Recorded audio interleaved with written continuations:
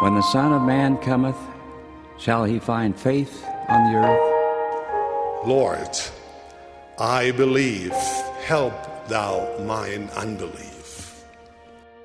May our testimonies be as deep and as strong as that of Jacob, who, when confronted by one who sought to destroy his faith, declared, I could not be shaken.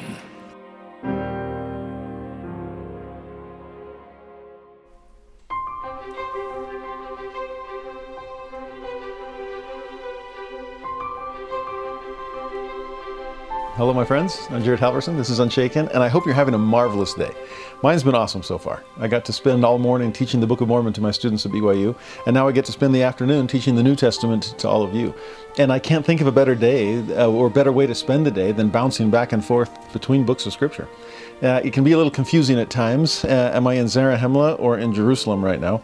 But I think the pros outweigh the cons because it gives you a chance to cross-pollinate and look across the canon of Scripture and start drawing connections and seeing parallels and adding a few footnotes of your own. If you are loving your time in the Gospels so far, but at the same time maybe you're missing Moroni, or wondering what Nephi's been up to lately, or just wishing that you could spend a little more time hanging out with Alma and Amulek, then feel free to jump around the canon as well. And you too will start to see some interesting connections as the Lord teaches similar principles across the dispensations. That shouldn't surprise us. He loves all of his children and wants to make sure that we all know the same kinds of truths. Now, the truths we'll be talking about today are amazing. We will be covering two more miracles. We spent all of last week talking about miracles. I hope you enjoyed that lesson. And if you didn't get a chance to get through it all, maybe you enduring the entire lesson was the miracle for you. But if you didn't, if you weren't able to, I would go back and at least spend some time at the end with that incredible woman that came to wash the Savior's feet with her tears. The other miracles are equally moving, the healing of the leper and the raising of this man that was lowered down through the roof, the raising of the son of the widow of Nain, or the calming of the sea, or the calming of the stormy soul of the man with the legion of devils. Healing Peter's mother-in-law. We covered so many incredible stories last week. And the two remaining miracles in Matthew's compilation, remember he likes to organize things, and so Matthew 8, which was last week, and some of 9, we'll finish the rest of 9 today. There are two other miracles that he gives, well, two major miracles. And major miracles is such a redundancy. Any miracle is major. There's no such thing as a minor one. But as far as the amount of time and text that our authors give to us, or give to these miracles, the two that we'll study today are the raising of the daughter of Jairus and the healing of the woman with the issue of blood. And you have to study those two stories together because they are interwoven in all of the accounts of them that we have. Matthew talks about it, Mark talks about it, Luke talks about it. Everybody wants to weigh on this pair of miracles, and they really come as a pair. You can't study one without the other. And so we'll tackle that the first half of our lesson. And then the second half, we'll be spending our time with the apostles as Jesus calls apostles from among his disciples and begins to send them forth. To see the commission of this original quorum of the 12 is a fascinating part of what we'll study this week as well. So I'm looking forward to it. Before I jump in, though, can I make a quick advertisement on behalf of the church? This is meant for any of you young single adults that happen to be men, single guys between the ages of 19 and 30. The church needs your help. Because they are in need of more counselors for this summer's FSY programs. I'm not sure when you're watching this. I'm filming it right now near the end of February of 2023. And summer of 2023, the church will be putting on countless FSYs across the United States, where at college campuses, coast to coast, youth in the church will be coming together to have the time of their lives and learn that living the gospel can be a blast. It's not just the best way to live, it's the funnest way to live as well. And so FSY, for the strength of youth, is what EFY, it's what EFY was. And EFY, especially for youth, was life-changing for the youth that were able to participate in it. In fact, it was so life-changing that the church wanted every youth to have this opportunity.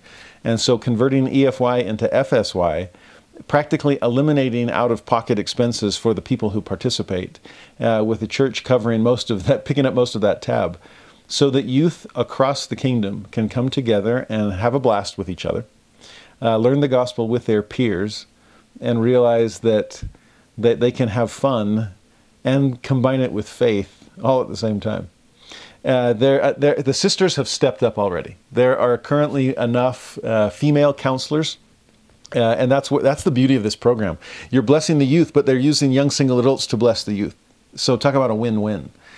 For me, when I got home from my mission, what saved me as a return missionary was teaching at the MTC. I felt like I could still be in the game. I was still part of the Lord's work, and watching it unfold was an amazing experience to help me keep my mission momentum. Well, if teaching at the MTC isn't an option for you, being a counselor at FSY is. And so for you return missionaries especially, and for you moms and dads out there, or uncles and aunts, or grandmas and grandpas, if you have a son or a little brother or a nephew, we need more men to be able to step up and become counselors. And you will become a hero in the eyes of the youth that you help supervise. They will see you as a big brother, as a mentor, as someone they want to be like, because you're fun and funny and spiritual and grounded and good. And that's exactly what this rising generation needs to see, so that they can become those things themselves. So that's my commercial for you. Okay, the church had reached out to many of us and asked if any of you can help engage your audience, your friends and family that you're teaching Scripture with. Let them know of this opportunity, and you young men out there, jump on it. It'll be a life-changing experience, I assure you. Now, life-changing experiences is what the gospel of Jesus Christ is all about. And as we turn back to the stories in Matthew, Mark, and Luke this week, we will see lives being changed. And the ministry of Christ beginning to pick up even more speed and then begin to spread out through the ministries of the apostles. That's why they're needed. Jesus can't do it all himself. And so notice, if you will, that what happens right in the beginning of Luke chapter 8. We finished last week at the end of Luke 7 with this woman that comes in to wash the Savior's feet. As soon as that story's done and you turn the page, chapter 8 verse 1 begins, "It came to pass afterward that he went throughout every city and village, preaching and showing the glad tidings of the kingdom of God. And the 12 were with him." Now, they won't always be with him. They'll be out serving on their own, 2 by 2 as well. But for this, to watch from their master, this is what the good news of the kingdom looks like. Not just what it sounds like. They're not just preaching it. Notice Jesus was preaching the glad tidings, but he was also showing the glad tidings. It's not just extra, read all about it. It's come and see. And I will show you what the good news looks like. Glad tidings and good news is the same thing. And remember the Old English word, gospel? That means good news. Jesus is not just teaching it. He is that news. And if we'll just watch his ministry unfold, then that's the extra. That is headline news. When I was young, I started when I was, I think in, 4th grade, something like that. And then went all the way, 5th grade maybe. But anyway, all the way through junior high and high school, I was a paper boy. Now, I didn't want to admit that to anybody. I couldn't get a job after school because I had football practice and then homework and everything else. And so it had to be, the only time I could work was in the wee hours of the morning before early morning seminary. So paper boy it was for me. And for 7 years, it was delivering newspapers. And it's fine when you're little, but when you're in high school, you don't want to tell the girls that you're a paper boy.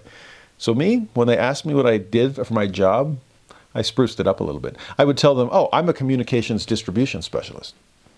And then I would hope they wouldn't ask what they meant. I distributed communications. I threw newspapers. Well, here, what we're seeing at the beginning of Luke 8, Jesus and his apostles are the ultimate communications distribution specialists. And they specialize in making sure that the world knows the good news, the glad tidings of great joy that shall be to all people. And what I love about what we're seeing so far about this news, this is a preview of what the kingdom of God will look like. Because the King of Kings is coming among us. And what does he do? What news does he leave in his wake? Lepers healed, and dead raised, storms calmed, devils cast out, sinners forgiven, publicans called as apostles.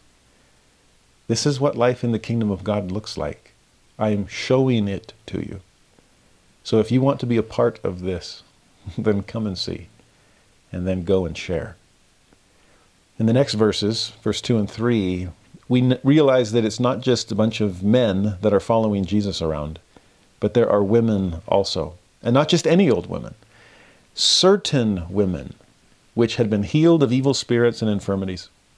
And then he lists a few. Mary, called Magdalene, out of whom went 7 devils, and Joanna, the wife of Chuza, Herod's steward, and Susanna, and many others, which ministered unto him of their substance. So often we picture Jesus' followers as having nothing, the poor and the marginalized, and many of them were. Remember, Jesus had to fill the fishermen's nets so they'd have something to sacrifice as they came and followed him. Matthew the publican would have had more to leave behind at his seat at the receipt of custom. But to think of these women, they had a lot to leave behind. They had a lot to offer.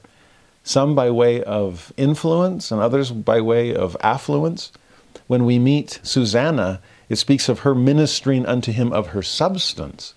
So, giving to help finance the ministry. If Jesus says it has no hole to lay his head, no nest to nest up in, imagine these good, kind-hearted sisters that are providing whatever they can. And by way of, if that's affluence, what of influence? Think of Joanna. Her husband is within the power circles there in Herod's palace. And so to have a Christian's ear in those places of influence would be a helpful thing for the spreading movement. To think of Mary Magdalene. And all we get here about her is the fact that out of her went 7 devils. I love her portrayal in The Chosen, though The Chosen does take several poetic licenses, as you would expect. They get much more specific about what some of those devils may have been for Mary Magdalene. And that goes beyond what we see in Scripture. We don't know anything specific about what she was dealing with. We don't even know if 7 was a literal or symbolic number. If it's symbolic, then think of that totality and that completeness. Imagine a life that was completely just overwhelmed with the demons that she was wrestling with, whatever they may have entailed. And if you or I have ever felt like we needed to be healed of 7 devils, then Mary Magdalene becomes an amazing example of one who is willing to have all of those burdens lifted as she comes and follows the Savior throughout his ministry. She will play such an important part. And so I'm grateful that we are introduced to her today at the beginning of today's lesson, where by the end we will have a handle on the apostles. And so female, male, in some ways Jesus was so far ahead of his time in terms of empowering people that had so little social power. Whether that's women, whether that's outsiders and outcasts, the marginalized, non-Israelites. I've often said that Christian history is a long and painful process of trying to catch back up to Jesus. And when it comes to gender issues, racial issues, Jesus, like I said, is so far ahead of his time. We're still trying to catch up. I do love, though, at the beginning there, and I have Sister Linda K. Burton to thank for this, former Relief Society General President. President Burton pointed out the phrase at the beginning of that verse, and certain women. Now, this doesn't work in the Greek original, but it does work in English translation. That certain women can just mean, oh yeah, just some women out there. I don't know who they were. Or certain, rather than, oh, just random, it can be certain as in sure. These were certain women. This is like the mothers of the Stripling warriors. We do not doubt that our mothers knew it. And there was no reason to doubt the testimony and faith and covenant commitment of these amazing women, so many of whom are left unnamed, which makes the names of Mary and Susanna and Joanna all the more treasured. These are sister saints worth remembering. Now, later in this chapter, Jesus is going to, this is chapter 8 of Luke, he's going to begin teaching parables. We'll get to that in a few weeks when we catch up to them in Matthew. We'll see him crossing the sea and calming the storm and casting out the legion of devils, all those stories that we saw last week. So again, the order, the chronology is going to be different in these three synoptic gospels. But then Jesus gets to the other side. After casting out the legion, he gets back in the boat, crosses to get back to Capernaum. And this is where the next set of stories will unfold. You'll see this in Luke chapter 8, verse 40. It came to pass that when Jesus was returned, the people gladly received him, for they were all waiting for him. Can you picture them just there at the seaside, wondering how long will it be till Jesus comes back? Gladly receiving him, waiting with eager anticipation. Does that describe us in terms of the second coming? Are we waiting? Will we gladly receive him? Well, they do. And one particular person more than most.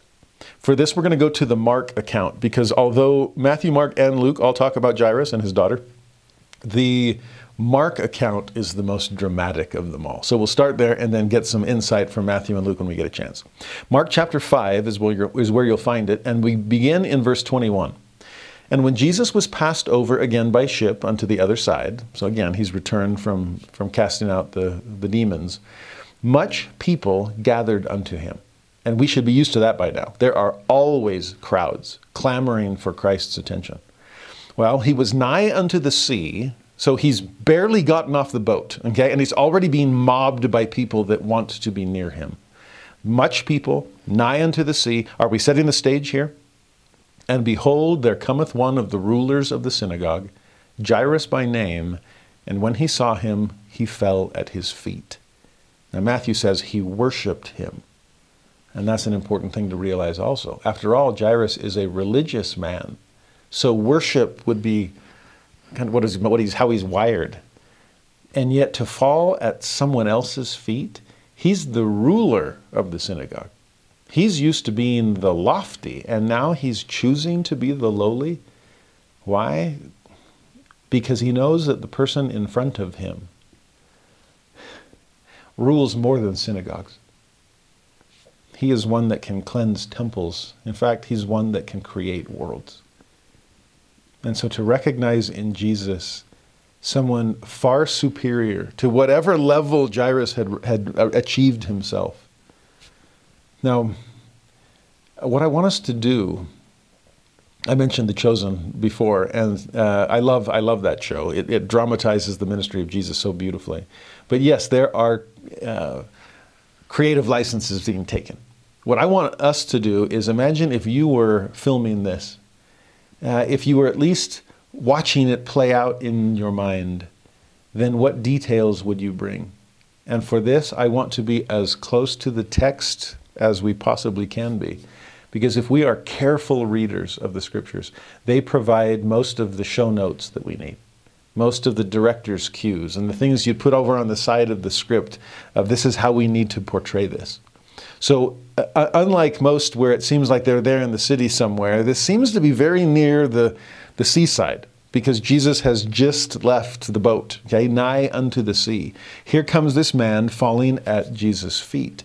And according to verse 23, still in Mark 5, he besought him greatly, saying, My little daughter lieth at the point of death. I pray thee, come and lay thy hands on her, that she may be healed, and she shall live. Now, again, he's on his knees. I pray thee. This is a worshipful position. And he is beseeching Jesus, knowing there's nowhere else for him to turn, to seek him, his help in blessing his little daughter. Little daughter. Now notice, she's at the point of death in the Mark account, whereas in the Matthew account, she's already gone. In Matthew's version, this is chapter 9, verse 18, he says, My daughter is even now dead, but come and lay thy hand upon her, and she shall live. Now, even now dead, is he dramatizing this? Is he just trying to make sure Jesus understands just what a 911 situation this is? That every second is of the essence? You've got to come as quickly as... Otherwise, right now she's dead. For all I know, If when I left, it was the Mark version, she's at the point, but now that I've had to muscle my way through the crowds to find you here at the seashore, for all I know, she's dead, she's gone now. My poor wife back at home, wondering, probably wondering what's taking me so long. Please come and help her. But go back to the way he said it. Whether she's at the point of death or has just crossed that point, what is the evidence of his faith? Jesus, please come, lay thy hands on her, and she shall live. Even after saying she's already gone, he still says she shall live. This is his version of what we saw last week from this incredible leper. Lord, if thou wilt, thou canst make me clean. I know that. The only thing I wonder about is thy will. I'm not questioning your power. Will you do this? The story picks up in verse 24. And Jesus went with him, and much people followed him and thronged him as usual. I wonder, is this crowd gathering and wanting to be with Jesus because they're curious onlookers? Or are these true people of faith? Is this curiosity or is this discipleship? People who already know of Jesus and simply want to be with him, or people that are hoping to catch a glimpse of the next great thing. It's hard to tell. And we will see later in today's lesson some of the difference that our attitude makes in terms of whether or not Jesus will perform a miracle and whether or not we get to be a part of it. Now, in this case, don't worry about the specifics about the multitude. Just realize that they're there, much to the consternation of Jairus. Remember, for him, this is a 911 call. And the last thing you want when your ambulance is trying to get to the hospital is traffic. Picture the lights blaring, or the lights, the flashing and the siren blaring, and please get out of the intersections so I can get there. It would have been so frustrating for a very impatient and urgent Jairus. I'm surprised that he's able to hold back from pushing Jesus forward, of just clearing the way. He's the ruler of the synagogue. Can't he pull some strings, get some muscle out there to clear the way so that Jesus can make a beeline straight to his house? That's no doubt what Jairus is feeling. With every second passing, inching his precious daughter closer and closer to the grave.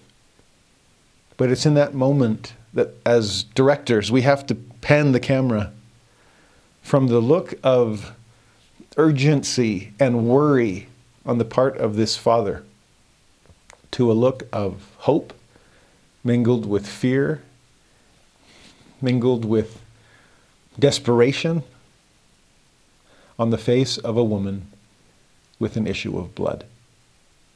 The daughter of Jairus, this young woman, and this woman with the issue of blood, we don't know her age, but some older than this little girl. These two sister saints, their stories are woven together to the point that we cannot read one without reading the other. In fact, the story of Jairus is interrupted by this woman, and that's important because the last thing Jairus would want is interruptions. There's no time to help anyone else along the way.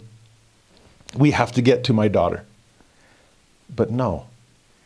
Now for this, as we shift our gaze to this suffering woman, we're going to spend most of our time with Mark and Luke because I'm shocked at how sparse Matthew's account is. So many important details that he chooses not to give us. In fact, I'll read the entirety of Matthew's account. It's just these 3 verses, Matthew 9, 20 to 22. And if you know the story already, see what he's missing.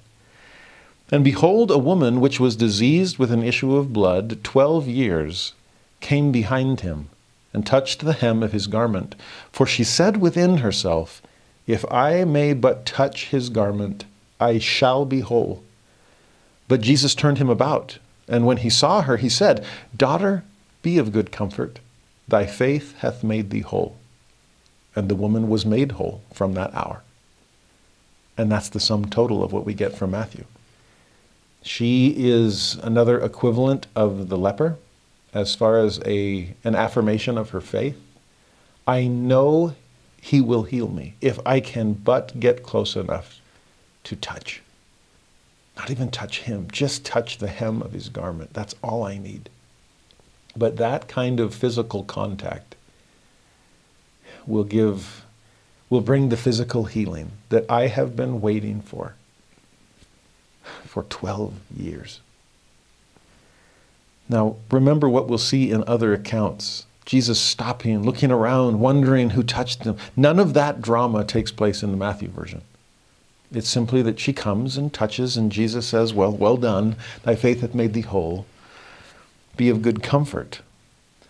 But you do start to get at least a few hints of what's going on in her heart with the little detail that she came behind him. Okay, why? Why would she not want to come out boldly, facing him, expressing to him her faith, her desire? It seems like so many people so far have approached him much more directly. Even the leper did, having to brave the multitude in the process, but coming to Jesus knowing he was the only hope that he had. You have the centurion sending servants, but directly coming to Jesus, please help. We just saw Jairus do the same thing. And yet her coming behind. And I think sometimes that's how we feel about ourselves, that Jesus wouldn't have time for me. He wouldn't recognize me in a crowd. I wouldn't have the courage to come and try to stop him, to go up and speak. I think sometimes we are so, we feel about ourselves in a certain way, and compared to the way we feel about someone else. And who am I? Why would they even give me the time of day? And the closest we can come is to sneak up behind someone, hoping just to brush up against the hem of their garment. Now, it might not just be a low self-esteem on her part.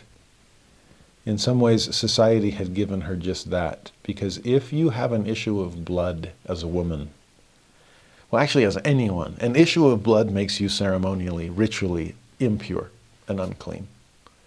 And you are not supposed to be around other people if you have an issue of blood. President Nelson, aka Dr. Russell M. Nelson, years ago, actually commented on this and pointed out from a medical perspective that this was a very inspired portion of the law of Moses. Because it wasn't just ritual impurity. This was good hygiene. That if you're bleeding, what does the law of Moses say you're supposed to do? You're supposed to wash the wound. That would be helpful. You're supposed to separate yourself from other people. We just went through a COVID pandemic, and what were we constantly doing? Washing our hands, maintaining social distance, quarantining ourselves. Little did we know we were living the law of Moses. And the way Dr. Nelson said it, if people had understood that God knows more than just about religion, he knows about the body since he created it, and he's giving the ancients an understanding that far precedes germ theory and understanding contamination and so on. Dr. Nelson even said, if doctors or if people had just followed that advice throughout human history, countless lives would have been saved. Instead of performing surgery after surgery after surgery in the same location, on the same bloody sheets, they would have known that anything that has the blood of someone else on it should be avoided by everyone else. They would have understood that washing hands and washing wounds is absolutely essential, lest you spread germs. As far as the Jews were concerned, they wouldn't have understood germs. But they did understand ritual impurity and purity. Fine. The Lord can use that. And so he did.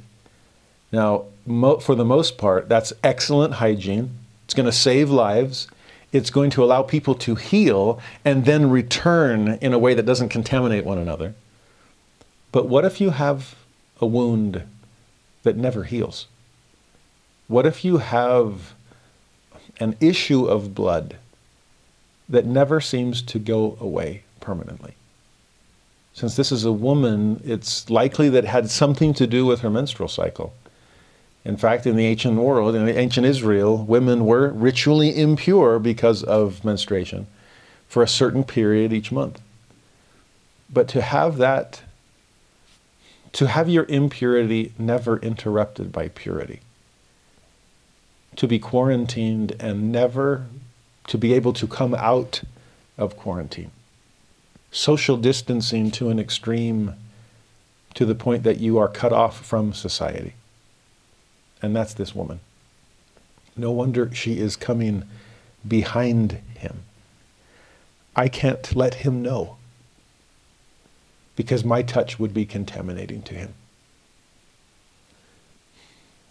We talk about social lepers in our day and have leper colonies and distancing people that we can't be touched by. Remember, Jesus touches the leper. He's not a high priest that cannot be touched with the feeling of our infirmity. This woman is the female equivalent of the male leper we saw, because her issue of blood might as well have been leprosy for her. And yet even there's no colony for her to congregate with.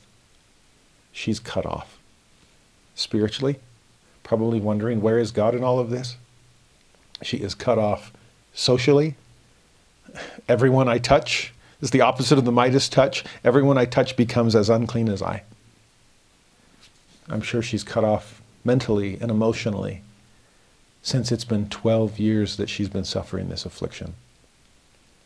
If we can just pause here, even in this sparse Matthew account, and try to understand what this poor woman has been dealing with, then we might be prepared to follow her through the crowd as she tries to come unto Christ. For that, go with me to Matthew 5, and notice the details he includes that Matthew did not. He begins in verse 25, and a certain woman, there's that phrase again. Thank you, President Burton. Certain about what? Certain about her suffering. Certain that no one else can help, but certain that Jesus can do something for her. This certain woman, which had an issue of blood 12 years, same detail we saw in Matthew, but then notice the difference, and had suffered many things of many physicians, and had spent all she had. Luke even adds, she had spent all her living. So not only all that she had, but all she was continuing to make. Every part of her was going towards any kind of solution she could imagine. And yet, she was nothing bettered, but rather grew worse. Now, imagine emotionally what she's dealing with, physically what she's enduring. She's suffered many things of many physicians. I do wonder what Luke feels about this, since he is a physician by trade. But if anyone would have known the limits of that professional knowledge, it would be he. Through so much of human history, physicians couldn't do much, and they had quote-unquote cures that were often worse than the disease. Bleeding their patients, or leeches, or some strange concoction. Through much of history, the hospital was not a place you went to get better. It was a place you went to get worse. Because you'd go with one disease and you pick up something else from doctors that didn't know their law of Moses. I'm sure these were well-meaning physicians, wishing they could help and giving it a try. But time after time after time, they come up empty-handed. And I'm sure apologizing, wishing they could do more for her, but she realizes, no one can do anything for me. I have used up all that I have. I've spent all my living. Every time I make a shekel, I'm looking for someone with the next promise of a miracle cure. Well, now I just need a miracle. And the kind that no amount of money could ever buy. Because I'm not getting better. In fact, I'm getting worse. Whether that was caused by some of the so-called solutions of these physicians, or whether that was simply a continuing deterioration of her body and a worsening of the disease that was afflicting her. Either way, she's getting worse. And if that's true physically, I'm sure it's even more true mentally and emotionally. Chronic illness, almost invariably brings on some kind of mental or emotional disease, distress, anxiety, deep, dark depression, wondering, will I ever get better? Will things ever change? And to get your hopes up and then dashed and up and dashed every time you meet a new physician.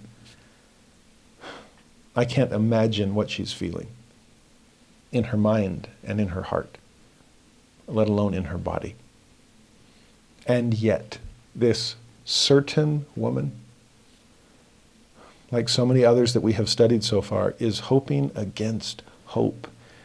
And so in the next verse, when she had heard of Jesus, and that's all it's been so far. She's never met him, as far as we can tell. I don't know if she's ever seen him, at least not face to face. She's the type that's going to come around from behind. But when she hears of him, the glad tidings that are being shown of the kingdom of God, what does she do? She comes in the press behind. There's that idea behind again, but another focus on the press, the crowd. And so yes, she has to press her way through. She is touching people and hoping that no one knows who's touching them.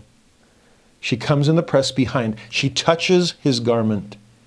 For she said, if I may touch but his clothes, I shall be whole. That's all, if I can just get that close. Now, in Luke's account, rather than just saying touched his garment, his phrase is touched the border of his garment. Back to Matthew, it's that hem. But is it just a hem?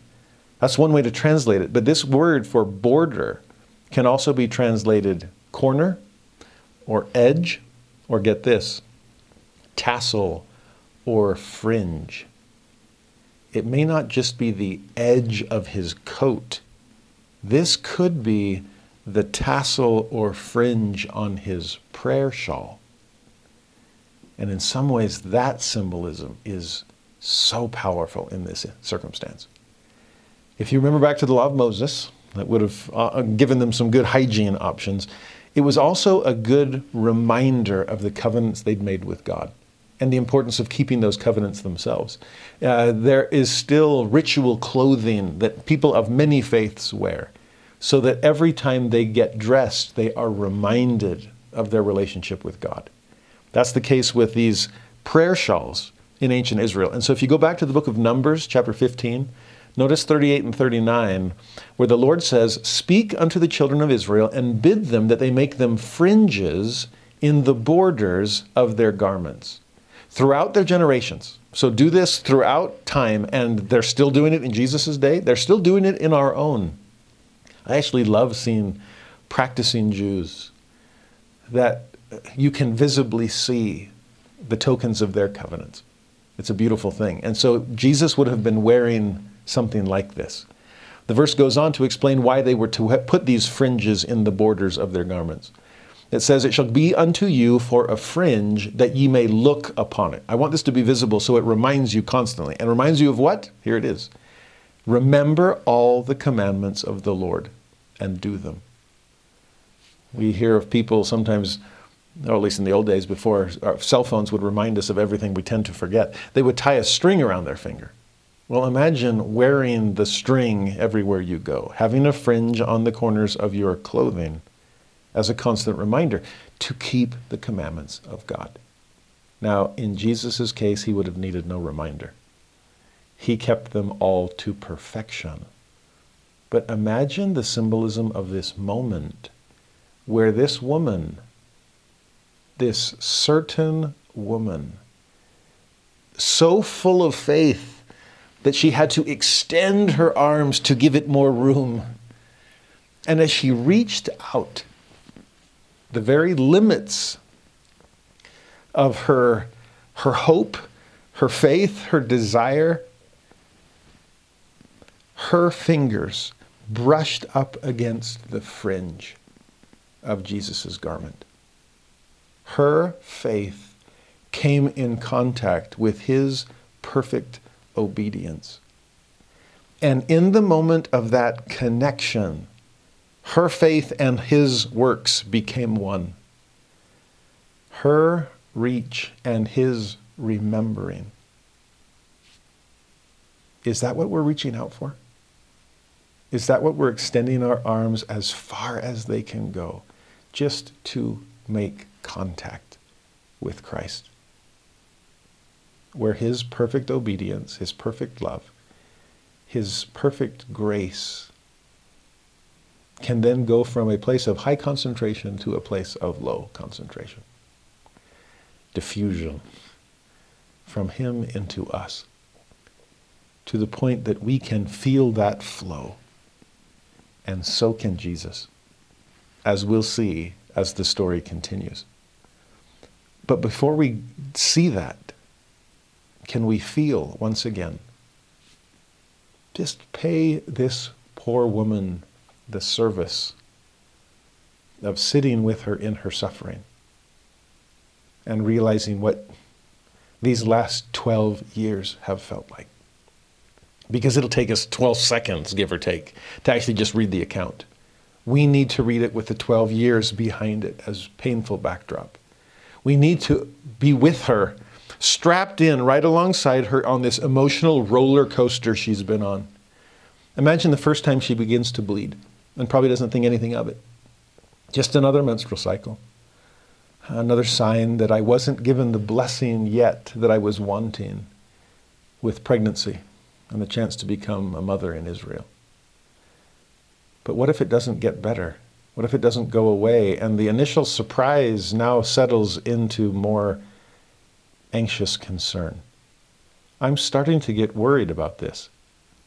Maybe it comes and goes, maybe it ebbs and flows, but it's the flow that worries me. And so I'll ask people, is this normal? And when they start giving me concerned looks, then my concern deepens. And I can gauge their worry, and it only stokes my own. I decide to actually go and see a doctor, hoping that they can figure out what's wrong. And over and over and over again, all I get are anxious looks or sorrowful shrugs of the shoulder, a bowed head, an offered prayer, but nothing. And months turn into years, and years to a decade and beyond, and my faith and my finances are both evaporating together. Can you imagine the level of anxiety, the level of worry? Maybe she's past it, and maybe there's not even anxiety left, because anxiety suggests there's still at least some hope. Maybe now it's just deep, dark depression. Maybe now it's hopelessness. Resigned to her fate. And then she hears of Jesus. And this spark of faith begins to be fanned and flame, and I've just got to get to him. I have to find Jesus. But then he's always surrounded by a multitude. And that's something I cannot brave, because I can't be among them. So imagine the fear of being caught, mingled with the courage of I have to go. Mingled with the devastation of nothing has ever worked, but with the hope that this one will, if I can just get close enough to Jesus. Now imagine again this courage on her part. This, I'm going to muscle my way through and push myself through the press and just reach out, and I'm not going to touch Jesus or he'll know. But if I can just get close enough to brush up against the edge of his clothing, no one will know that. And I'll be healed. Imagine this fear and courage and devastation and hope all coming together in this whirlwind of emotion as she musters her courage, pushes her way through, reaches out, makes contact. And then Mark chapter 5, verse 29, and straightway, that means immediately, the fountain of her blood was dried up, and she felt in her body that she was healed of that plague. This was not her mind playing tricks on her. This was not confirmation bias and just placebo effect, hoping that it was going to work. No, this was internal, physical knowledge. I know I'm well. And for the first time in 12 years, It won't be an issue of blood. It will be a fountain of tears, of joy, of gratitude, of relief that my suffering has finally come to its end. The way Mark says it, his language choice is profound. We saw the straightway, the immediately. She'd been suffering long enough. This is a quick, instantaneous change on the part of from Jesus. But these other words, she was healed of that plague. The word plague there, you think about the plagues of Egypt and all that she was going through, but the word can also be translated disease or affliction, but there's a connotation here of the intensity of the affliction. We are talking an excruciating, even a torturous level of pain, because the root word of that term is the word for scourge or whip. Fast forward to the end of Christ's ministry, when the Roman soldiers take a scourge, these leather straps with pieces of bone or metal woven into it to make those lashes even more excruciating. And if that's the root word for the kind of plague this woman was suffering, I don't know if we can paint the picture clear enough to understand what she'd been going through. Or what about the word fountain? The fountain of her blood was dried up. We think of an issue, just a slow bleed. Well, imagine a fountain. But the word also means a spring or a well. And who do we think of when we think of wells? This poor Samaritan woman, also feeling hopeless and cast off and cast out. But Jesus, recognizing someone in need, someone he can help. Imagine the well of living water springing up within her. No wonder this issue of blood, this fountain of suffering, is being met by a spring of living water, welling up within Jesus to the point that it can flow out of him and into her. And then that other phrase, to feel in her body. The verb there means to know. And it's an internal, intimate, experiential knowledge. Last year, Old Testament, it would have been the verb yada, that intimate knowledge of God. And to think of this experiential, I know I'm different. I can't explain it to you. Sorry, Luke, I know you're a physician. I would love to know how this worked. But it's not a mortal cure. And so I don't have mortal words to express it. But within my body, heart, soul, mind, spirit, I know I'm different. But then the story takes a turn. If we're still on the emotional roller coaster with this woman, what's the last emotion that she's feeling? Absolute euphoria, right? All of her worry and fear and courage and hopelessness and yet hope against hope, it's all come together into this massive crescendo, and it finally bursts forth in absolute rejoicing, relief, reassurance. And just imagine everything pausing right in that moment.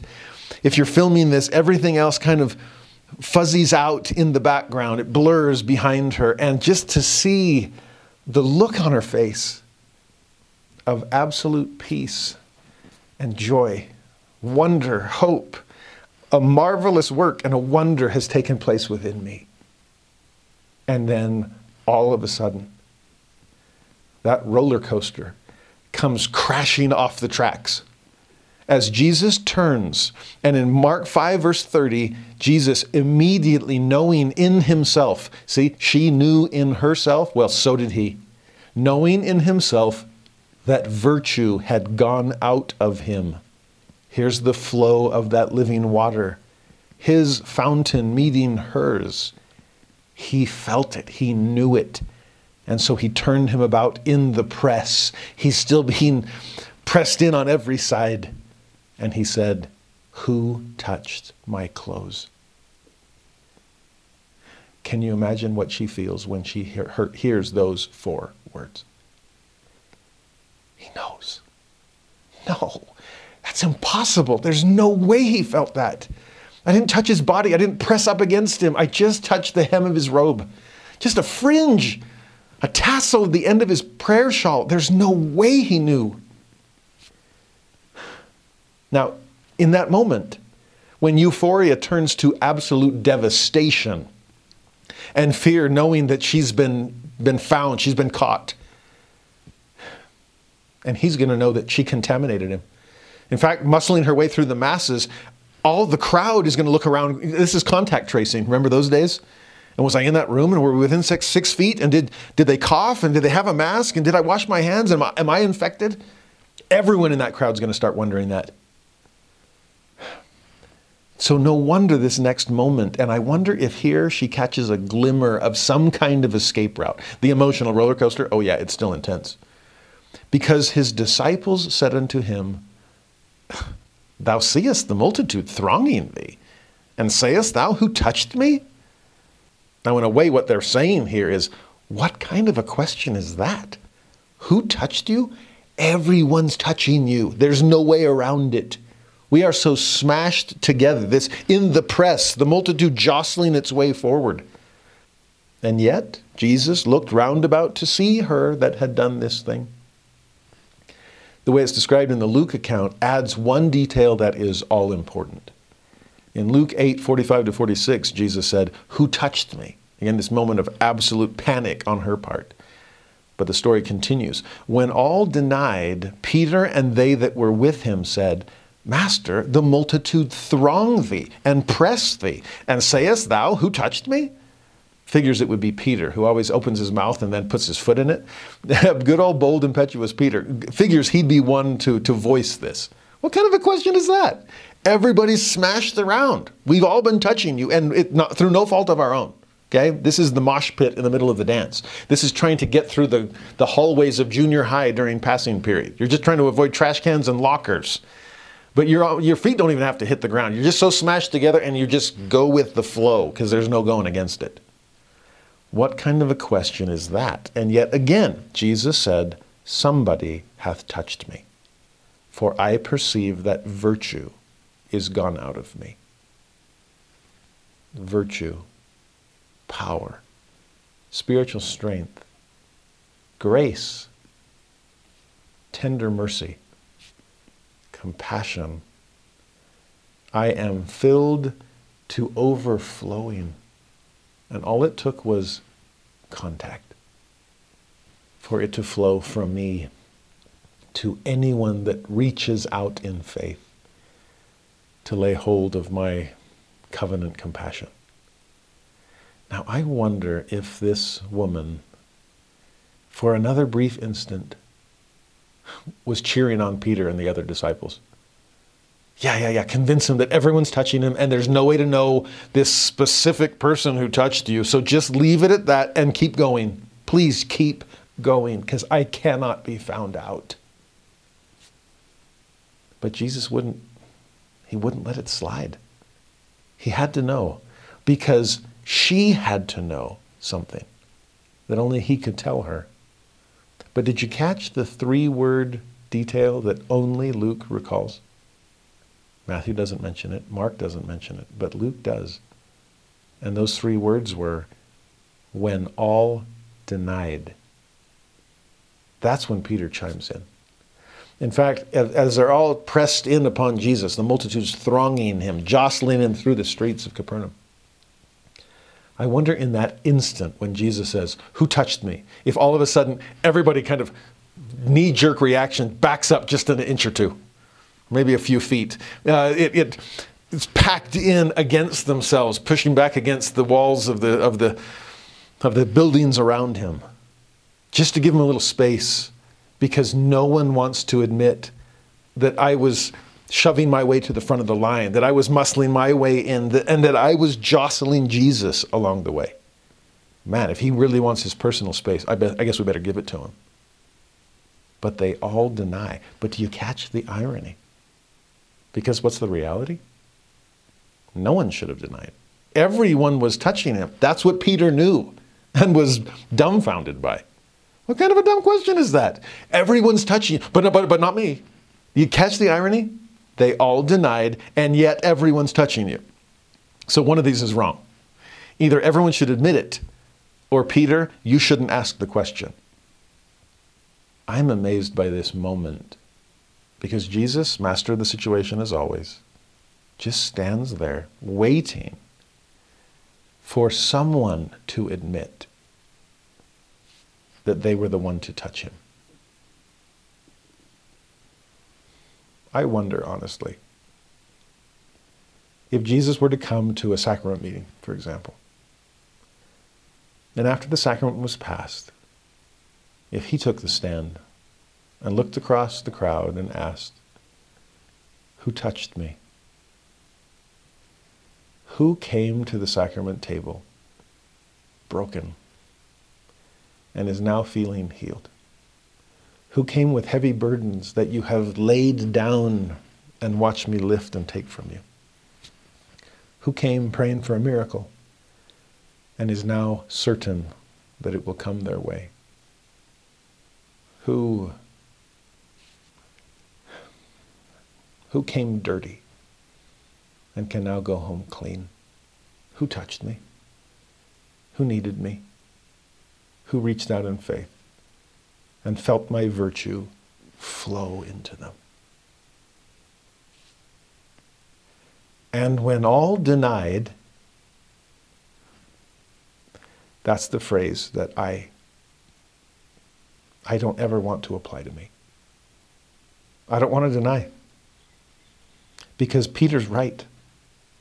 We all came seeking help and healing. We all came broken, needing to be fixed. We all came needing to renew our covenant connection with him, to restore a relationship.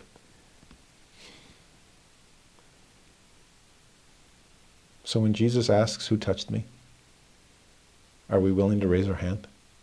Are we willing to come forward? Are we willing to fall at his feet and praise him, saying, "I did. I made mistakes this week and I had to come to the sacrament table. I came with hope and it's been rewarded. I can go home rejoicing." But we have to be willing to admit that we needed him. Please, may we no longer deny, because we all touched Jesus. In this woman's case, back to the Luke account, verse 47 of chapter 8. When the woman saw that she was not hid, there's no avoiding it. It was me, and he knows it. I know everyone else touched him too, but not in the way that I did. Not in the way that I could feel virtue flow out of him and flow into me. He felt it too. That connection was not just a brush up against the fringe. It was spirit to spirit, soul to soul, some kind of covenant connection. And it was me. I'm not hid. Mark, his account, it adds, knowing what was done in her. So again, it's obvious. And so what does she do? She came trembling. Still on this emotional roller coaster. What's he going to say? What will the people think, knowing that I've touched and contaminated them? She came trembling and falling down before him and declared unto him, notice this phrase, before all the people. So yes, this is painfully public and everyone here is going to know. But what does she declare before the people? This is the part that amazes me. She could have just said, "It was me," and then kind of frozen in fear, hoped that that was a sufficient confession, and Jesus would just give her a knowing look, maybe a smile or a wink, and then go on with no other words spoken. Because then no one else has to know that I contaminated them on the way to my miraculous touch. But no, she declared unto him before all the people for what cause she had touched him, and how she was healed immediately. The way Mark account sums it up, it says she told him all the truth. She didn't withhold anything. She had nothing to hide, especially once she knew that nothing could be hid. It's not just what you did for me. It's why I came to you in the first place.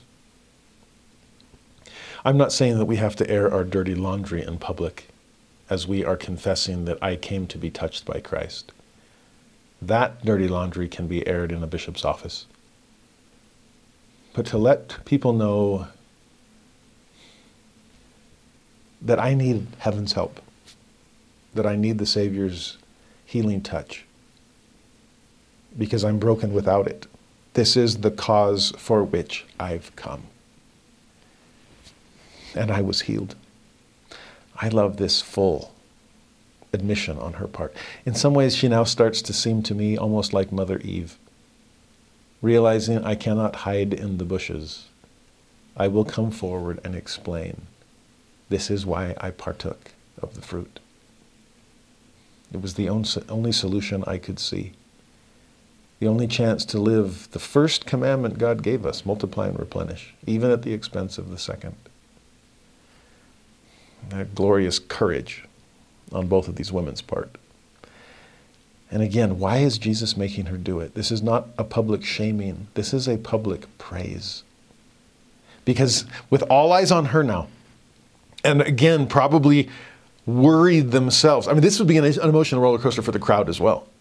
Shocked by a miracle that they were completely unaware of, but at the same time, a little horrified by the fact that, am I now ritually impure because of what it took place?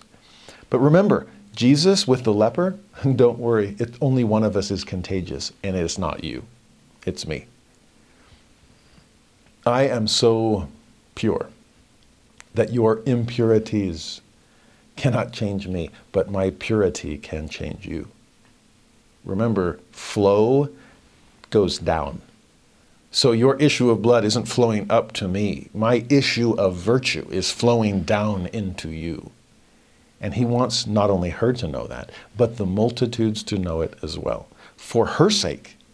Because notice the statement, Mark chapter 5, verse 34, he said unto her, daughter. Remember to the man that was lowered on the bed through the roof, Jesus called him son. Well, to this woman, he calls her daughter. Thy faith hath made thee whole. In the Luke account, we add this phrase, daughter, be of good comfort. Thy faith hath made thee whole. And then the end of his statement, go in peace and be whole of thy plague. Is there a difference between being healed and being whole? I think so. She knew of the physical healing that could now turn into a mental and emotional healing. But what about the social healing, having been cut off from society for the last 12 years? Now, all of a sudden, instead of being looked at in concern and worry and disgust, now it's looking at her in admiration. A woman of so much faith. Wow, she came and was cleansed. And it was her faith that played a part in this. That's incredibly generous on the part of Jesus also. Remember when he said to John the Baptist, thus it becometh us to fulfill all righteousness? You and I are about to do something amazing here, John. Same with this woman, you and I. Yes, my virtue flowed into you, but your faith flowed into me. And thy faith hath made thee whole. Yes, go in peace. Go in praise. Go in joy. And go surrounded by people that now see the worth of your magnificent soul. Just like he did with the man, the demoniac with legion cast out. Go home to your friends. You still have many. Same with this incredible woman. I just wish we could pause and bask in this beautiful moment. Just to interview her. To have her tell us more of her story. To just sit in awe of what Jesus has just done. I just want to pause and soak it all in. But Jairus doesn't want to give me that time. Don't lose sight of him. He's been here the whole time. He has been worried and anxious and urgent. You remember, he's driving the ambulance. And Jesus, we got to go because my daughter is at the point of death. In fact, she may have crossed the point. We got to go. This is 911. This is emergency. This is sirens blaring and lights blazing, and we've got to go. When Peter says, what kind of a question is it? Who touched me? I bet Jairus is there going, yeah, exactly. So everybody did, and yeah, on and on. We got to go. In fact, I'm about to touch you and push you further faster. We can't afford to wait. My wife's worried sick. My daughter is... Please hurry. Time is of the essence. Back to our ambulance analogy. Imagine you're rushing to get to a hospital, but you're in a place like, New York City. Traffic everywhere. There's the crowds pressing in and the multitudes thronging Jesus. And imagine this 911 call and the ambulance blaring their way down Fifth Avenue. And then all of a sudden, Jesus, who's there in the ambulance with you, and you're just trying to get the patient to the hospital because time is of the essence. Imagine Jesus just putting his hand on your arm as you're holding the wheel, and he says, stop, pull over right now. What? Okay. And you do, and you're like, what are we doing? He said, someone in that last intersection honked at us. What? They honked at us? This is New York City. Everybody honks. That has nothing. What are you doing wasting the time of this patient? We got to get there. But for Jesus, oh no, somebody honked. And I need to know who. Because there's more miracles taking place than one right now. I think we need to realize that when we're the one impatiently waiting for our turn, maybe Jesus is pausing our process because it's finally time for someone else to get the help they've been waiting a long, long time to receive. In fact, if you notice this element of the action, it's so dramatic here. I love this scene. Back to Mark chapter 5, look at verse 35 and 36. While he yet spake. So this is still going on. Jesus is like mid-sentence. Is he still saying, go in peace, behold of thy plague? But as he's engaged in this conversation with the woman, while he yet spake, there came from the ruler of the synagogue's house certain which said, thy daughter is dead. So just what you worried about. When you left, she was at the point of death. By the time you got there, you wondered if she was already gone. Well, she has passed. And so they asked their question, why troublest thou the master any further? In Luke's account, it's not even a question. It's just a statement. Trouble not the master. It's over. We were too late. We didn't make it in time. And so now there's no use troubling Jesus because his window of opportunity has come slamming shut. What amazes me here is before Jairus can even say a thing in response, how does Jesus respond? Remember, he's mid-sentence. He's as he yet spake. He's talking to this woman, and it's like eyes and mouth in one direction, ears still master the situation, knowing what's going on in everybody's mind and heart, and overhearing these servants coming with the devastating news. Have you ever followed an ambulance that is racing towards the hospital? And all of a sudden, the ambulance slows down, and they turn off the siren and turn off the lights. Something happened inside that ambulance, and it wasn't good news. Imagine all the urgency now gone from Jairus. There's no more need to rush. Jesus, take all the time you need with this woman because there's no reason to hurry.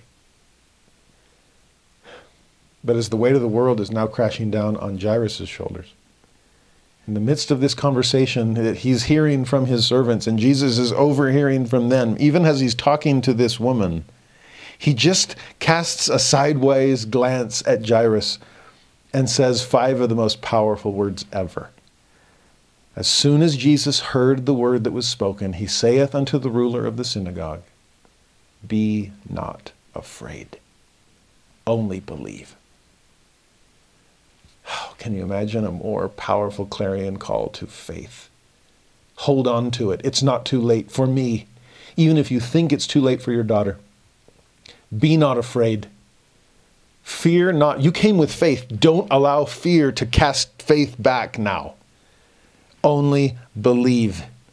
In the Luke version, he says, fear not, believe only, and she shall be made whole. It's never too late for me. Don't fear. No concern. Better not be any complaint that I paused things and put your experience, your daughter's health on hold. Because you remember this little detail? Luke remembers it. How old was Jairus' daughter? She was 12. How long had this woman suffered with the issue of blood? 12 years. There's some beautiful poetic parallelism there. As if Jesus, when he looks at Jairus and says, you just hold on, you don't fear, you keep believing. Because this woman has been suffering pain as long as you have been feeling joy with your little girl. It's her turn. And if you have to wait a little longer, this is a chance for the first to be last and the last to be first. And she gets bumped to the front of the line. The last 12 years for the two of you have been worlds apart. And if you have to suffer a moment of agony so that I can sit here and rejoice in this moment of pure joy with her, so be it. While mustering all of his faith as well as his patience and courage, Jairus waits for this scene with the woman to come to its close. Well, it doesn't take long. And in verse 37 of Mark 5, he suffered no man to follow him, Jesus that is, save Peter and James and John, the brother of James.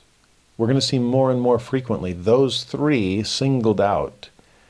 They seem to be being distinguished by the Lord for special consideration. Think of an initial first presidency, not just an initial quorum of the 12. Peter, James, and John come with Jesus. He cometh to the house of the ruler of the synagogue, and seeth the tumult, and them that wept and wailed greatly. Matthew mentions minstrels and people making a noise. And when Jesus was come in, he saith unto them, Why make ye this ado, and weep? The damsel is not dead, but sleepeth. Now, who are these people? There is a certain likelihood that they may be professional mourners. Why else are minstrels coming? People making a noise. But I hope we don't reduce it just to that. That these are people, remember earlier when I talked about who are the crowds? Are they curious onlookers or are they faithful disciples? I would imagine that this group is consisting of both types. Because if Jairus was the ruler of the synagogue, he would have had connections and friends. People that looked to him for spiritual leadership. And now when he's in need, have people, how much, was it public knowledge that his daughter was suffering? Was this a sudden thing? We don't know enough detail. But I would imagine there were also friends and family members there, hoping to help, trying to serve, and staying to mourn once the devastating news came that Jairus hadn't made it back in time and that nothing could be done. She was gone.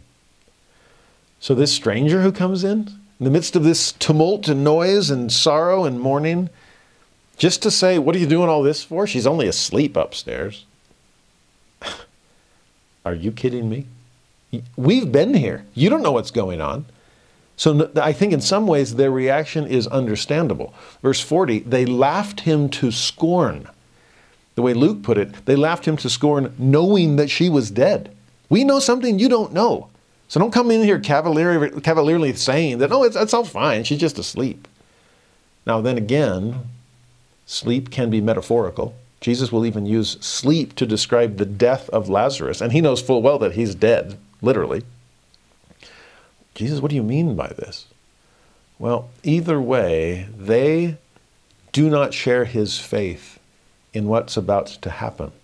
For them, it's almost comical. At least it would be if this weren't such an inappropriate time to make such a comment as, oh, she's just asleep.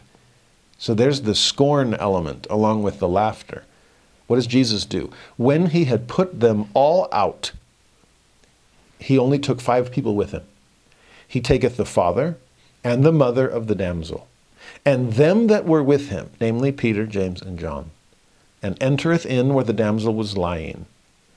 And he took the damsel by the hand and said unto her, Talitha cumi, which is, being interpreted, Damsel, I say unto thee, arise. He's speaking directly to her. Damsel, I say unto thee. Just like he did to the son of the widow of Nain, the body, the corpse lying there on the bier. And yet Jesus addresses him as though he were present. As far as Jesus was concerned, he was. And so was she. So to you I say, arise. That's one invitation Jesus always leaves with all of us. No matter how spiritually dead we may seem, he beckons us to climb, to ascend with him. And even the dead are willing to do that when Jesus comes. In verse 42, and straightway, there's that immediacy again, the damsel arose and walked. Luke adds this detail, her spirit came again. And again, I can only imagine how Luke, the physician, is scratching his head wondering, how did he do this? Somehow the spirit returned. I don't know. Mark adds the detail, for she was of the age of 12 years. There's that reminder, the poetic parallelism to the woman. And they were astonished with a great astonishment. Of course they were. Meanwhile, Jesus charged them straitly that no man should know it, and commanded that something should be given her to eat. It's amazing in the aftermath of this magnificent miracle. Jesus is not going to tell them, yeah, why don't you go down to the people, go out of the door and bring your living daughter with you, to show all those people that just laughed me to scorn. Oh yeah, who's laughing now? She's awake, wide awake. Where was your faith? No, he's not trying to prove them wrong. He's not trying to prove himself right. He's just trying to do the right by the people with the faith in his ability to do it. So keep the messianic secret. No need to rub it into anyone else's face or even just to proclaim the glad tidings of the kingdom of God. No, this miracle was just for you. But you know, she's probably hungry. You should feed her. Just a funny little moment at the end of this scene. I guess dying and being brought back to life really burns a lot of calories. I don't know. Never done that myself. But it's amazing that me thinking of everyone's spiritual needs, of their emotional and mental needs, but even thinking of her physical needs, not just the big ones like it sure would be nice to be alive again, but yeah, maybe we need to multiply some loaves and fishes today. We'll see him do just that in a few weeks.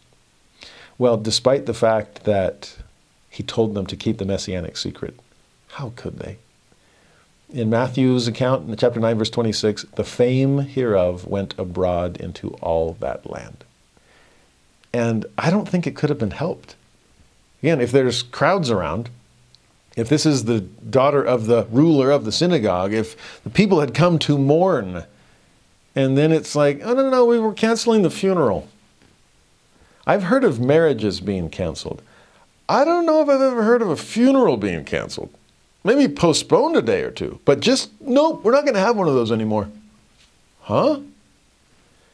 Yeah, the fame of that is going to spread abroad, no matter what. Now, there's a few other miracles we'll see before we shift to the apostles. But I do want to say one last thing about this particular miracle, because it reminds me of a bit of a miracle God gave me in reminding me about this story. To set the stage, I was in Tennessee working on my PhD. I was the token Latter-day Saint at a divinity school, and people didn't know me, but they knew the divinity school, and they trusted Vanderbilt. And so during the Mitt Romney campaign, when it's the South, so most people want to vote Republican, but it's the Bible Belt, so nobody wants to vote for a Mormon, I got all kinds of invitations by various congregations to please come and explain your church so we can feel comfortable voting for the Antichrist. And I went to Episcopalians and Disciples of Christ and Presbyterians and Catholics and Methodists, all kinds of congregations throughout the Middle Tennessee to explain the church. And I loved the opportunity. But what I would typically do is I'd spend maybe 10 or 15 minutes explaining some basics about the church, and then I'd just open it up to Q&A because I knew they were curious and wanted to know specific things. So I wanted them to be able to ask those questions. It was a little unnerving for me because I never knew what I was going to get. But one particular day, this sweet little old lady wasn't so sweet in her question. She was angry and kind of spat out her question at me and said, "Why can't people that are not part of your church go into your temple?" And there was so much emotion behind the question, I wondered if there was a personal experience behind it too. And I asked her, let me guess, have you had maybe a grandchild that joined my church and fell in love with another member of my church and they ended up getting married in one of our temples and you weren't allowed to go? And that's exactly what had happened. And it hurt. And how could it not? Well, how do I explain that? Why weren't you invited to your own grandchild's wedding? Typically what we explain is, to enter the temple, you have to be worthy. Yeah, that's true. But what am I suggesting when I use that as the reason this grandmother wasn't able to go to her own grandchild's wedding? Oh, because you have to be worthy? What are you saying? I'm not? I didn't mean to say it that way, but I guess that's exactly what I said. I just branded her unworthy. I mean, Scarlet U, right? This grandma isn't worthy. And I'm in no position to say that. A sweet little old lady. Wonderful little Protestant evangelical Christian, probably as worthy as anyone who was in the temple with her grandchild. So it wasn't a matter of worthiness. And that was the first time it really dawned on me. Right there in that moment, it was like freeze frame, pause time, and the Lord's like, you need to understand a few things here, Halverson, or you're about to put your foot in your mouth. So don't play the worthiness card. This is a wonderful grandmother. It's not about worthiness alone. What else is it? I didn't know. But it was one of those moments of, open your mouth and it shall be filled. And I'm like, with what? Just try. Okay. So I heard myself say to her, I first apologized and empathized and just said that would be really, really hard. I understand where you're coming from. Can I ask you a question? And this is where things got weird for me because I hadn't planned on this. I asked her, do you believe that our church is the true church of Jesus Christ? And that caught her off guard. She's all, I'm not trying to be offensive, but no, I don't. And I said, it's okay. I do, and you don't, and that's fine. We'll just have to agree to disagree. But let me ask you, do you believe that Joseph Smith was called to be a prophet of God? That saw the Father and the Son? And she's like, no. I mean, no offense. And I'm like, none taken. But I do believe that. So follow-up question. Do you believe that Joseph Smith received priesthood power from ancient holders of that same priesthood? We're talking John the Baptist, Peter, James, and John. In fact, do you believe that Elijah appeared to Joseph Smith in the Kirtland Temple to give him sealing powers? That what he binds on earth is bound in heaven and loosed on earth is loosed in heaven, just like Jesus gave to Peter in, what is that, chapter 16 of Matthew? And she's all, huh? I guess I better brush up on my Matthew 16. But I had no idea you Latter-day Saints believed in that. Again, no offense. I'm like, none taken. But no, I don't believe that. Well, I do. And here's why that's important, my dear sister. I believe in all of those things, and it's important because in the temple, that same sealing power, bind on earth and have it bound in heaven, there's someone in the temple with that authority. And so when a couple is not just married in the temple, they are sealed in the temple, and their marriage is sealed in heaven, not just on earth. I believe that's happening, as impossible as it sounds. And all of a sudden, the Spirit said, the raising of the daughter of Jairus. And all of a sudden, I saw that story in a different light. And I asked her about that story. She knew it. She's a good Bible Belt Christian. They said, "Do you remember how it worked? Who was there mourning the death of this sweet little girl?" I'm sure friends and family were there. I'm sure people that were worthy to be there and loved her and wished for a miracle. But when Jesus came and suggested that one was about to take place, they didn't believe. And I can't blame them, because they knew it. They knew she was dead. And so for Jesus to say, "Oh, no, she's just asleep and I'm going to wake her up." And they laughed him to scorn. So what did Jesus do? As much as you love her, as worthy as you are to be here, because I'm about to make the impossible possible in that little room, I can only have faith within. So Mom, Dad, I know you have it. Peter, James, John, you better have it. Come with me. And the 6 of us will concentrate our faith on the 7th, and the impossible will become possible because we fear not, but are believing. Faith provided for that miracle. The virtue and power of Jesus, but thy faith hath made her whole. And they had that faith. The people outside did not. Now, again, in your case, as you just admitted, you don't have faith in the restoration of the gospel through the prophet Joseph Smith, and I can't blame you for that. I wouldn't believe it either if I hadn't had the Spirit witness that it was all true. I can't blame you for not believing that in a temple of God, there is some mere mortal that has the authority to stare down death, to look at the Grim Reaper himself and say, "You are not allowed to break up this couple. Till death do you part? No, you, death, cannot part this pair. You're not welcome here. And I am binding on earth and having it bound in heaven. My sweet sister, that's impossible. But I believe it's possible." When I go to a ceiling in the temple, it is not as a spectator. I am going to add my faith to the stockpile. I am going willing a miracle into existence. And everyone there coming with faith and with testimony, with conviction that the impossible is about to become possible. It's about to be real. That's what happens in this setting. That's what happens in a temple. And as soon as it's over, what happens? Take this sweet little girl and feed her and bring her out to her friends and let's have a wedding reception. Let's rejoice because all these wonderful people that were mourning over her loss can now rejoice in her return. That's for us. That's what happens at the wedding reception. And we want everyone to come and rejoice. But where the miracle actually takes place,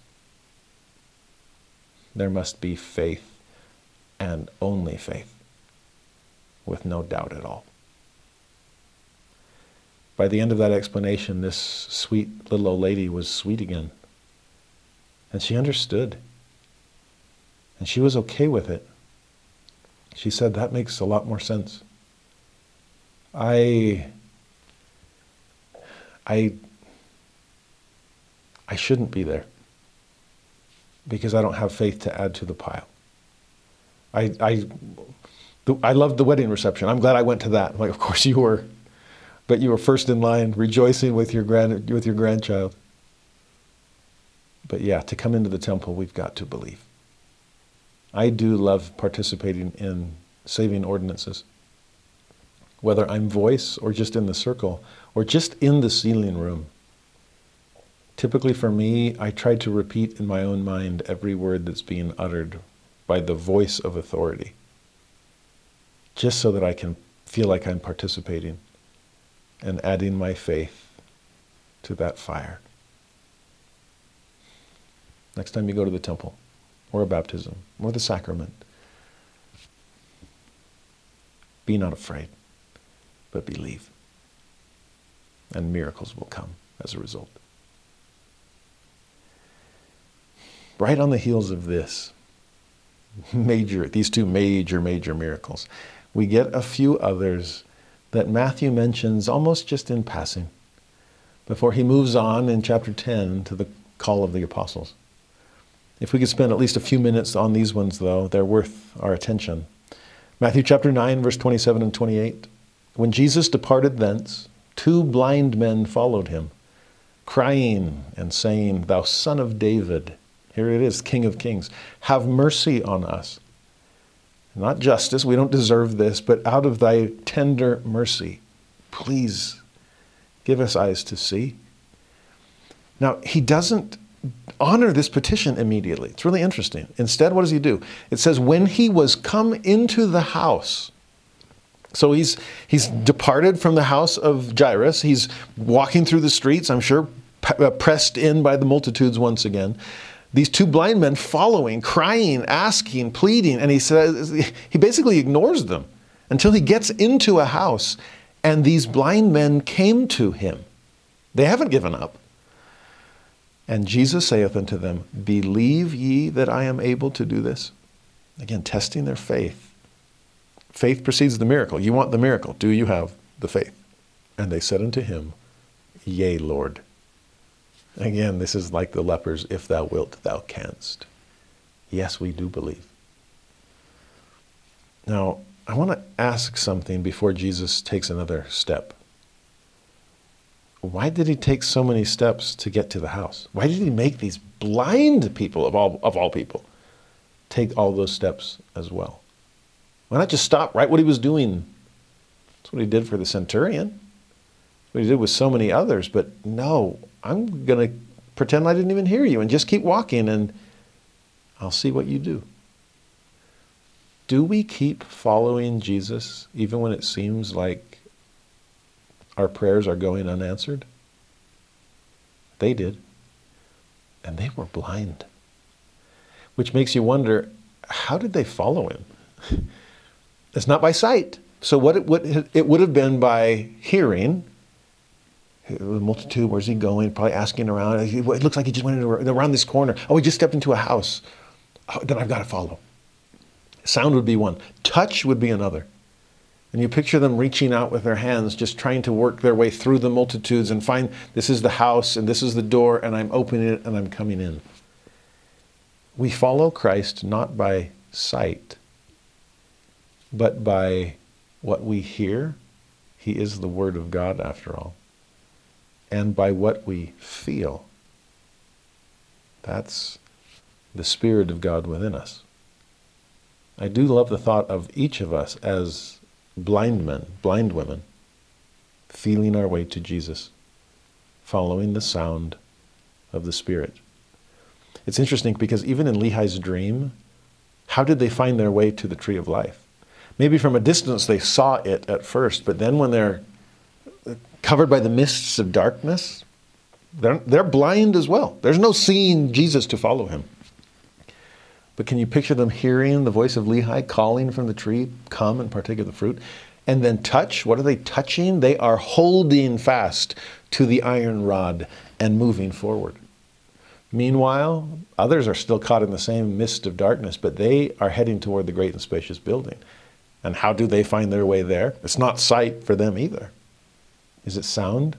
As they hear the mockery, the carnal laughter of those in the great and spacious building.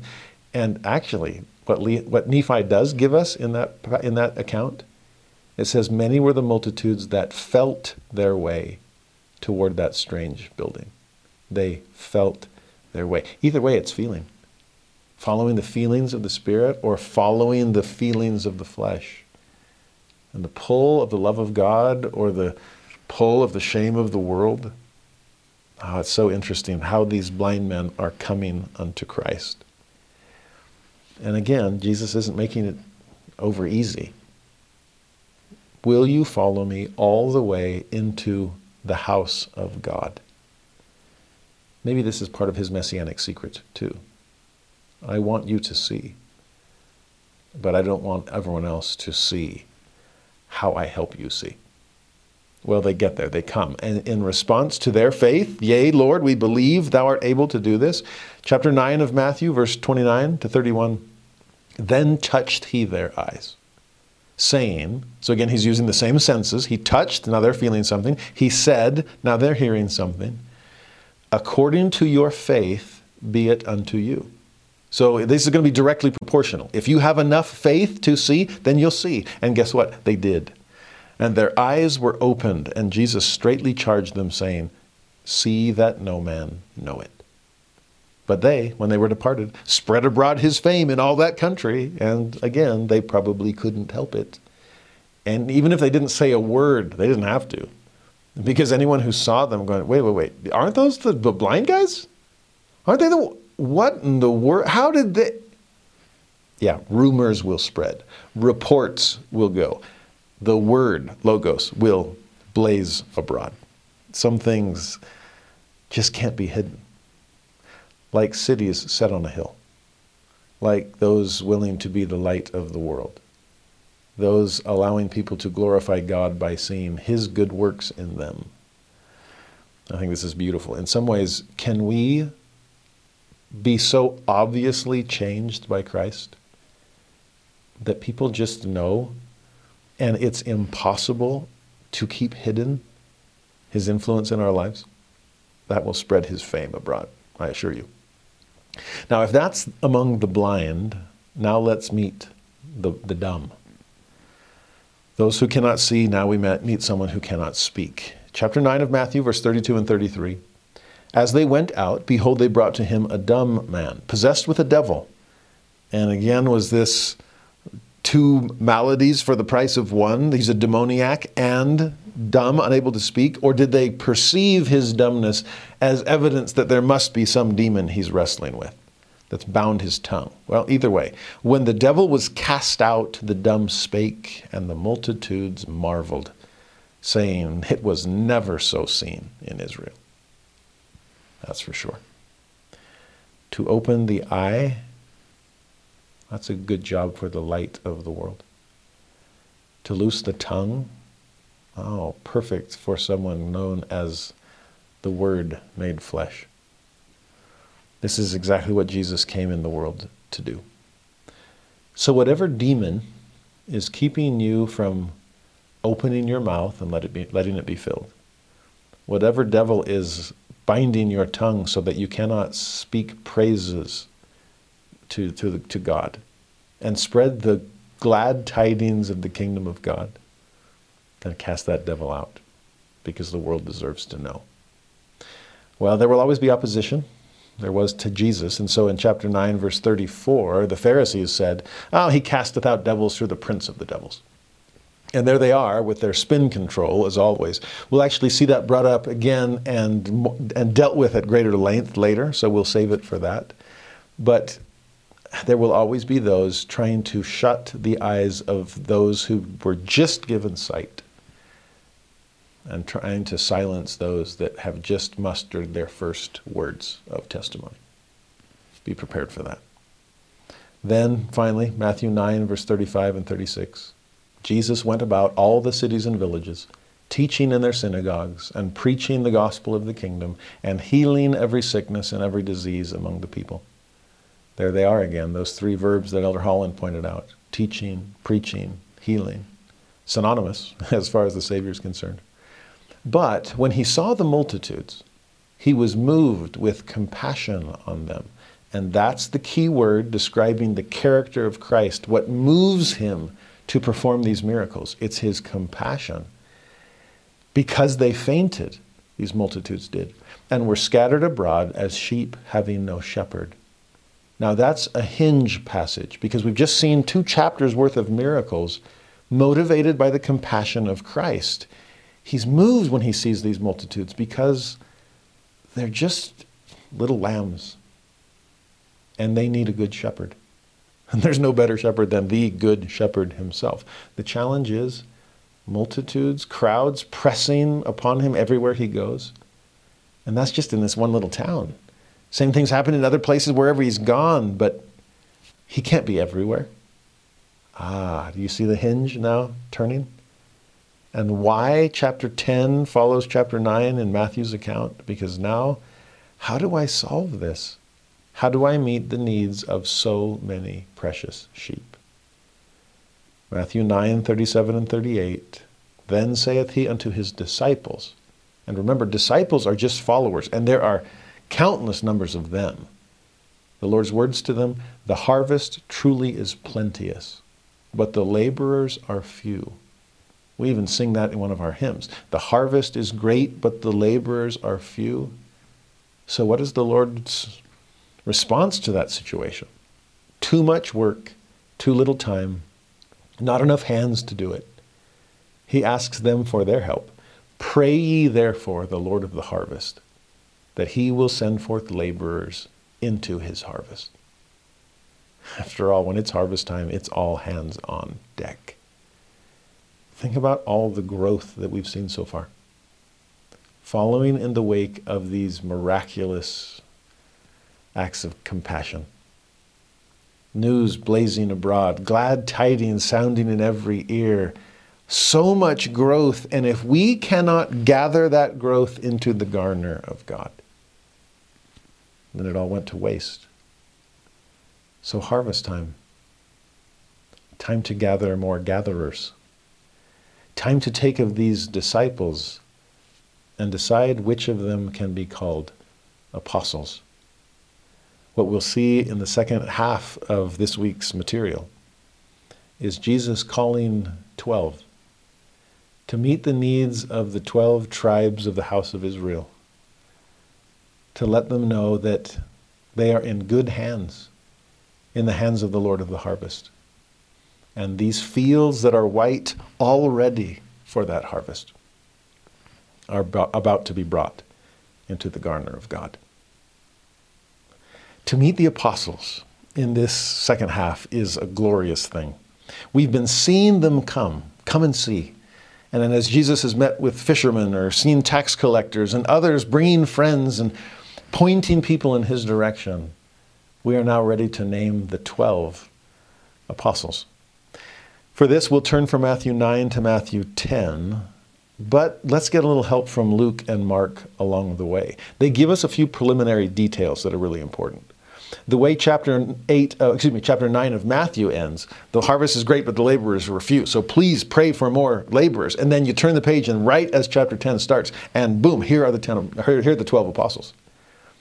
But pause, slow it down with Luke and Mark's help. And notice what Luke adds, chapter 6, verse 12 and 13. It came to pass in those days that he, Jesus, went out into a mountain to pray. This is Christ ascending the mountain of the Lord. He trying to rise above the world below him and connect with a God above. He goes to a mountain to pray. He continued all night in prayer to God. His own Enos-like experience. But why? And when it was day, he called unto him his disciples, these followers, and of them he chose 12, whom also he named apostles. Why was Jesus spending all night in communion with his Father in heaven? Well, based on the context, because once the sun came up, he would raise apostles out of a multitude of disciples. And imagine how close to the Father he would want to be able to discern among the multitudes. You see the difference between a disciple and an apostle? A disciple is one who comes to learn. An apostle is one who is sent to teach. We have followers and we have leaders. We have hearers and we have teachers. We have those who come and those that are sent. Apostle just means one who is sent. And who can Jesus trust to send out and represent him to other multitudes? I'd say that's definitely worth a night of prayer. In the Mark version, you see this in chapter 3, verse 13 through 15. He goeth up into a mountain, same idea, and calleth unto him whom he would. And they came unto him. And he ordained 12, that they should be with him, and that he might send them forth to preach, and to have power to heal sicknesses, and to cast out devils. In other words, to do what Jesus himself had been doing. But did you catch those wonderful phrases? What are these apostles called to do? Two things that are really hard to do simultaneously. Number one, to be with me. And number two, to go from me to go preach my word. I love that combination.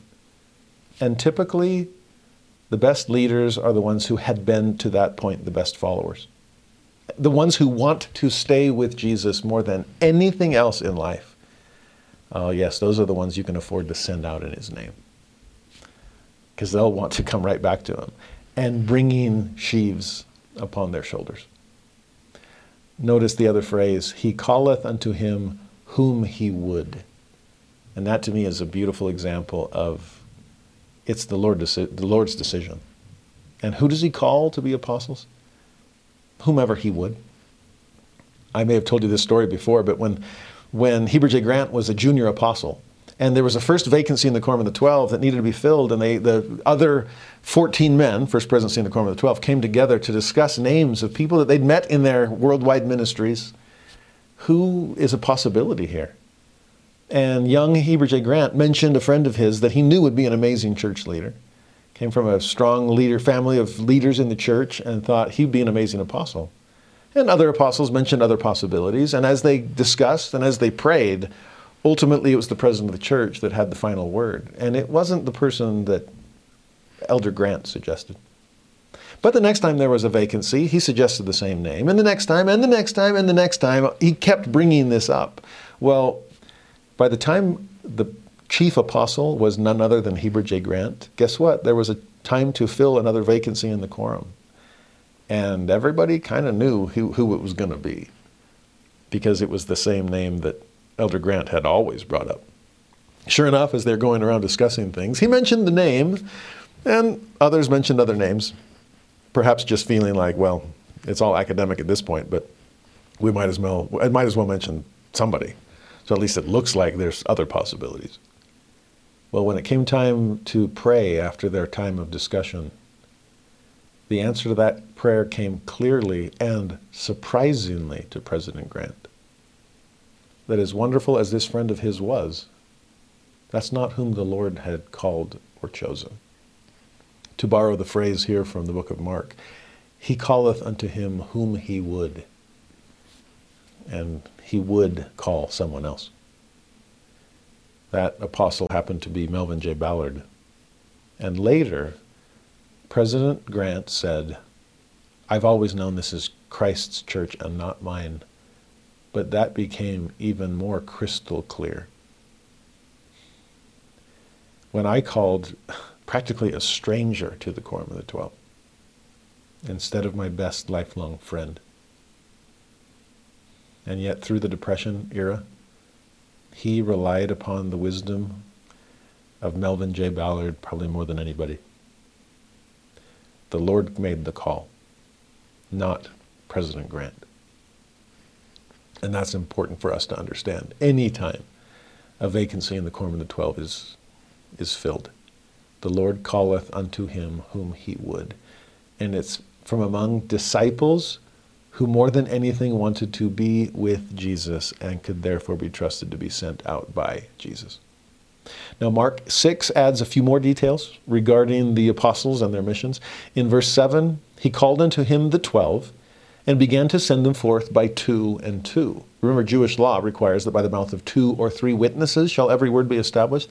So now you have 6 companionships ready to go out in all the directions of the compass to go blaze abroad the good news.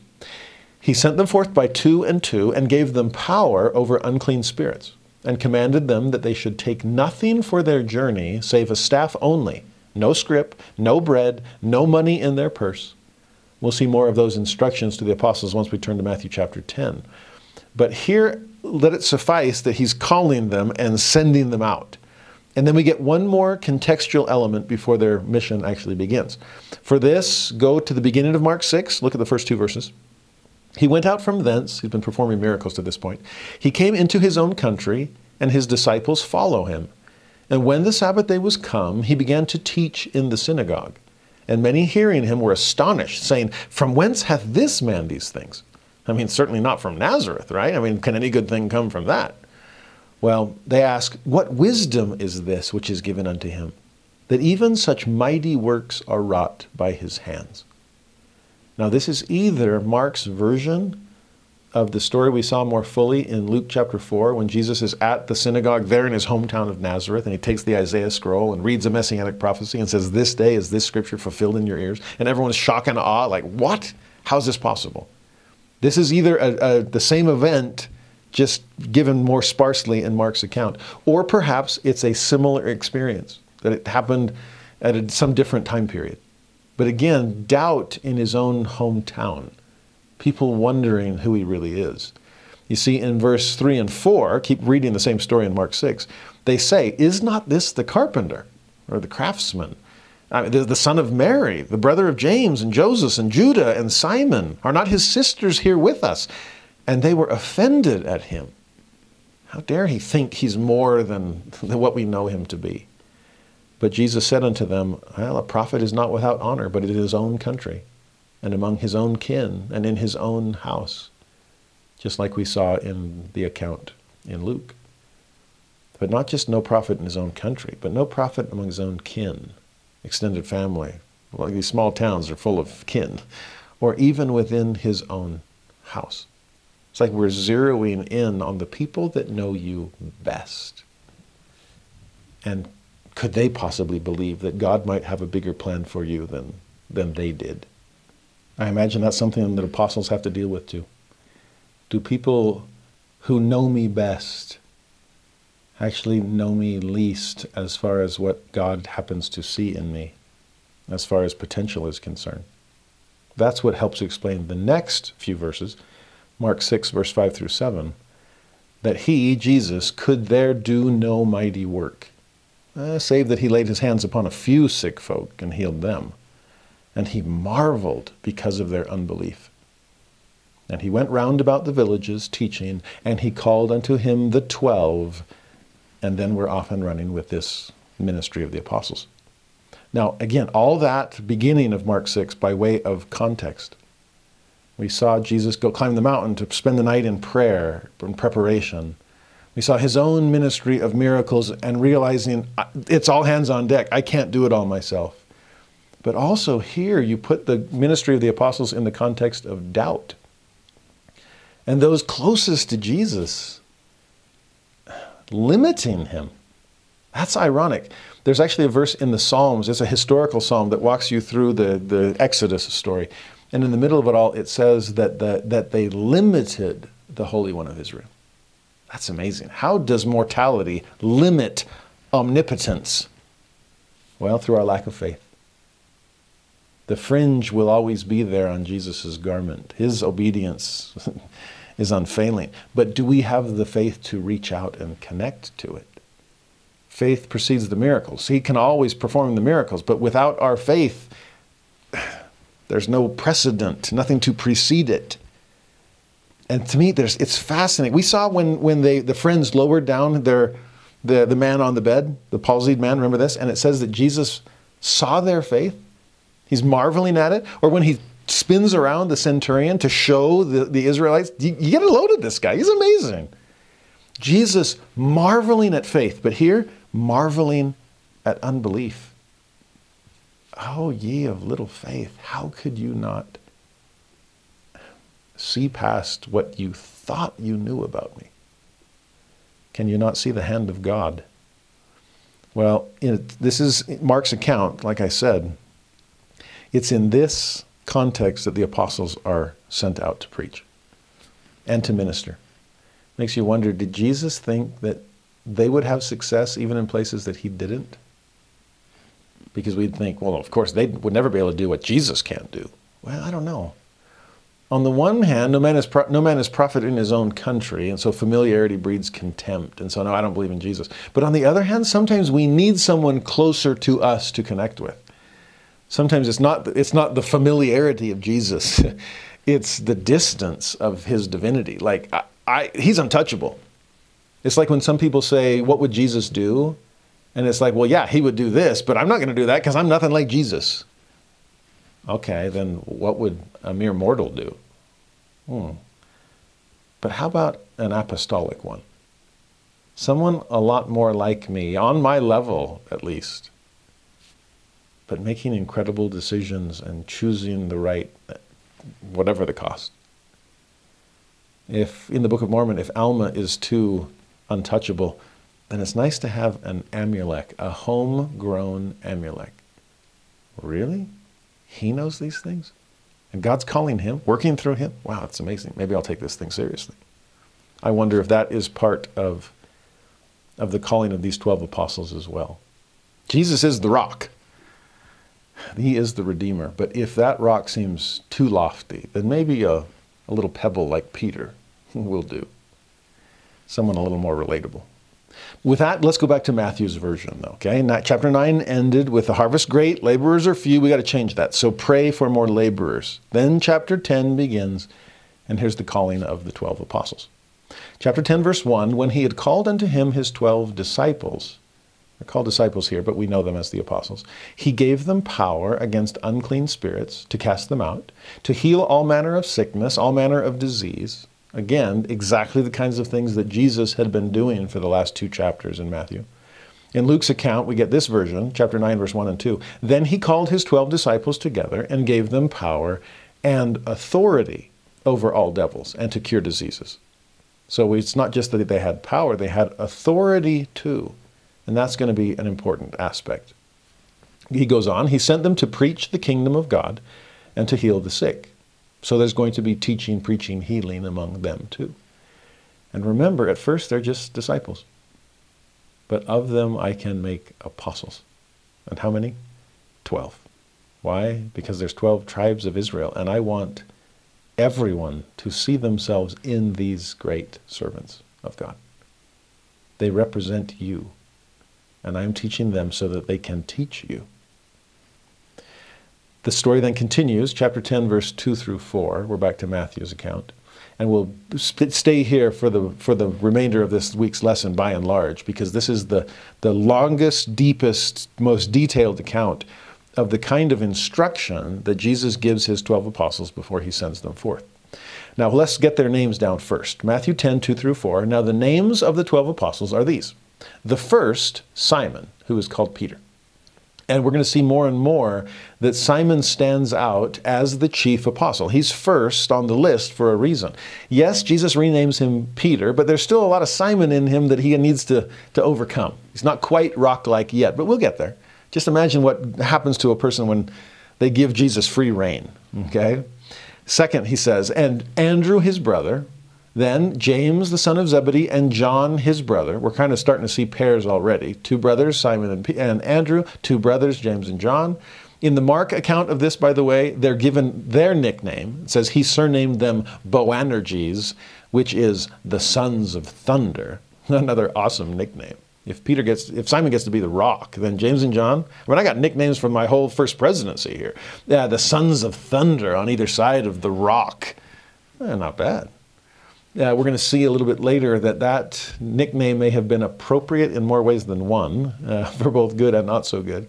But anyway, now we have 4 apostles. Now for the other 8, those are the 3 we know best. Add in Andrew as part of the family, but then the 8 beyond that. Philip and Bartholomew. Now, Bartholomew is mentioned in Matthew, Mark, and Luke. It's Nathanael that's mentioned in the book of John. Remember back when we studied John chapter 1, and Philip finds Nathanael and says, man, you got to see this guy. You got to meet him. What? Anything good thing out of Nazareth? How could that? Nathanael, the Israelite in whom there is no guile. Well, yeah, that's Bartholomew. Same guy. Next pair. Thomas. We'll call him Doubting Thomas, but he has so many other redeeming qualities that we need to wrestle with and honor him for before the doubt sets in. Along with Thomas, Matthew the publican, and you can picture him rolling his eyes like, yeah, you got to bring that up again, don't you? Yes, I'm the publican, not anymore. Next, James the son of Alphaeus. In the chosen, this is the one they refer to as little James. And the scriptures do try to differentiate where possible the 2 Jameses that are in the quorum. Next, Lebbaeus, whose surname was Thaddeus. And this one's tricky because who is this? Is it Thaddeus? Is it Lebbaeus? Sometimes he's even called Judas the Greater or Judas the Zealot or Judas, quote, not Iscariot, unquote. Yeah, if my name was Judas and I was in the quorum of the 12, I would want everyone to know. I'm not that one, though. I'm a different one, okay? Judas comes from Judah. It's the house of Israel. It's the tribe of Judah, the Jews. So it's a very common name, okay? Then 2 more. Simon the Canaanite. And Canaanite's a bad translation. A better translation for that word is a zealot. Again, a zealot is... Zealot in the Hebrew is close to the word for Canaanite, so that's the confusion that the King James translators had. But he's a zealot, and then the one that we know also, sadly, for his... he's not just famous, he's infamous. And Judas Iscariot. And then Matthew had to include, he's obviously writing after the fact, he included the phrase, who also betrayed him. Luke added another phrase when he lists them all and mentions Judas Iscariot and calls him the traitor. Yikes. We'll wait to see that for another almost 3 years. But in the meantime, these are all amazing disciples who want to be with Jesus. Called as incredible apostles, sent out by Jesus, with the same power and authority that he has to do what he would do. Not all people are close enough to stretch out their faith and touch the hem of Christ's garment. So let me send out people clothed with my authority and power to reach them themselves. In this group we see brothers, 2 sets. We see friends, Philip and Bartholomew or Nathaniel. We see opposites. One Simon who was a zealot. I would do anything to destroy Rome. And then you get Matthew, who found himself willing to work for Rome and collecting taxes on their behalf from his own people. Those two would have had an interesting time together in the Quorum of the 12. Did he make them sit together? Maybe. Serve together? Perhaps. In some ways, the Lord needs different backgrounds and different perspectives. If truth is made manifest by proving contraries, then to me it's beautiful that in the original Quorum of the 12, there are contraries to be proven. People on different sides of the political aisle. And the same is true in the Quorum of the 12 currently.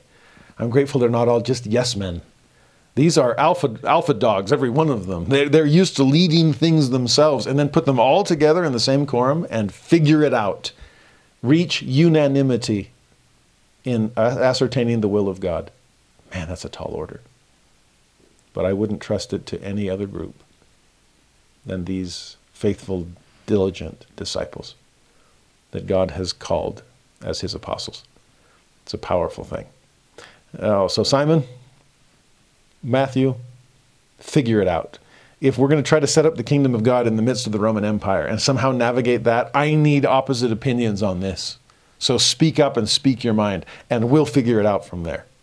That's exactly what happens. One of the things President Nelson has said, we know we finally reached the will of God when we finally reach unanimity.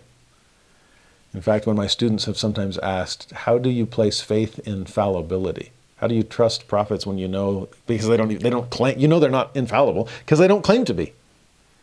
That's my answer. Unanimity helps offset fallibility, especially when they're coming from opposite angles on things and needing to come together. And they do. It's amazing. Well, what kind of instruction will he give them? This is where the rest of chapter 10 unfolds. Matthew 10, verse 5 and 6. Right off the bat, once we know their names, these 12 Jesus sent forth and commanded them, saying, go not into the way of the Gentiles, and into any city of the Samaritans enter ye not, but go rather to the lost sheep of the house of Israel. Interesting that even before he tells them where to go, he tells them where not to go. That seems kind of exclusionary.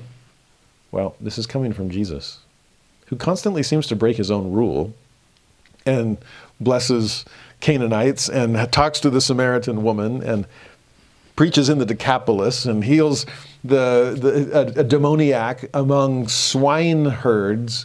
I mean, yeah, that's Jesus, okay?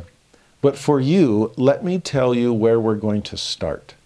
It will grow from there, but trust me with your marching orders, even when I seem to be limiting where it is I want you to serve. Don't worry. It's a house of order, and we will grow from here. But start with the lost sheep of the house of Israel. They are sheep without a shepherd. I'm the good shepherd. You're my under-shepherds. Please help the flock. Okay? Then verse 7 and 8. As you go, preach. So everywhere you're headed, keep the mouth open. Look for opportunities to serve. And this is what you'll preach, saying, the kingdom of heaven is at hand. It's right here. I know him. I've seen the good news and the glad tidings up close and personal. Heal the sick, cleanse the lepers, raise the dead, cast out devils. That's about as quick a summary of the miracles we just saw Jesus perform as you'll get. Heal the sick. Oh yeah, centurion servant, leper, man of the palsy, you name it. Cleanse the lepers. Oh, check that one. Did that one too. Raise the dead. Oh yes, daughter of Jairus, son of the widow of Nain. Cast out devils. How about a legion's worth? Oh, you mean you want us to do what we thought only you could do?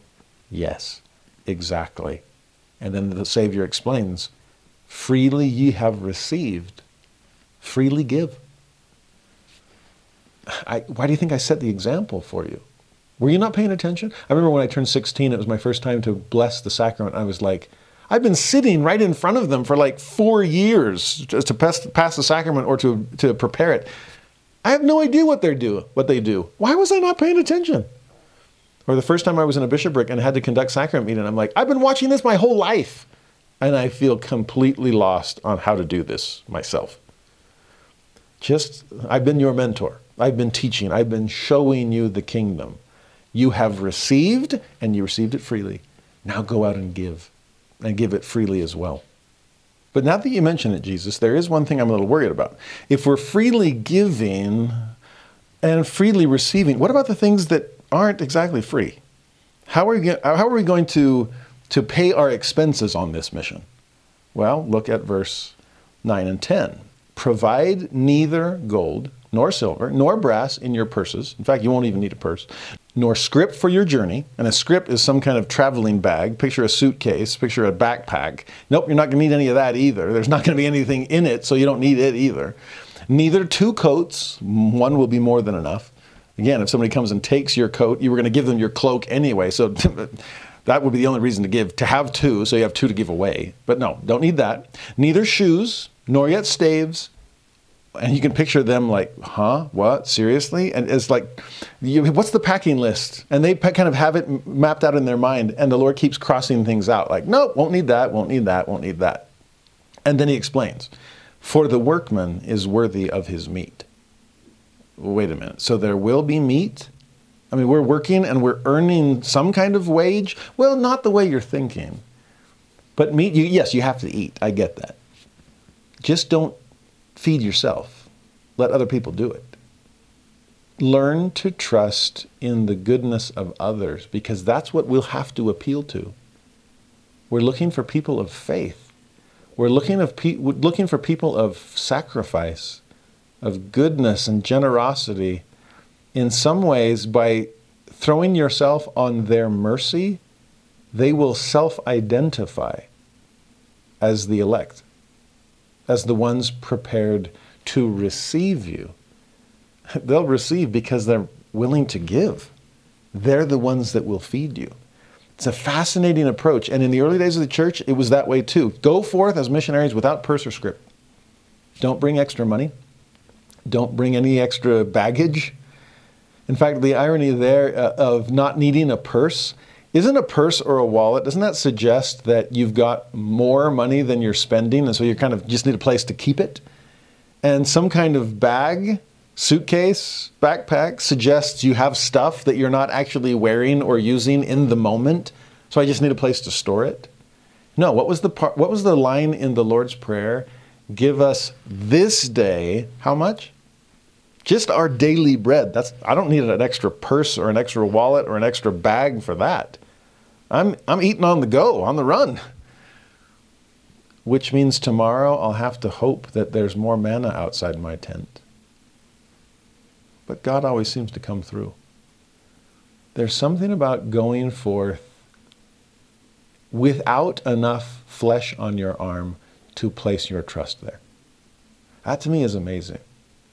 There's something about having the faith to live on less than what's required, because what's going to fill in the gap?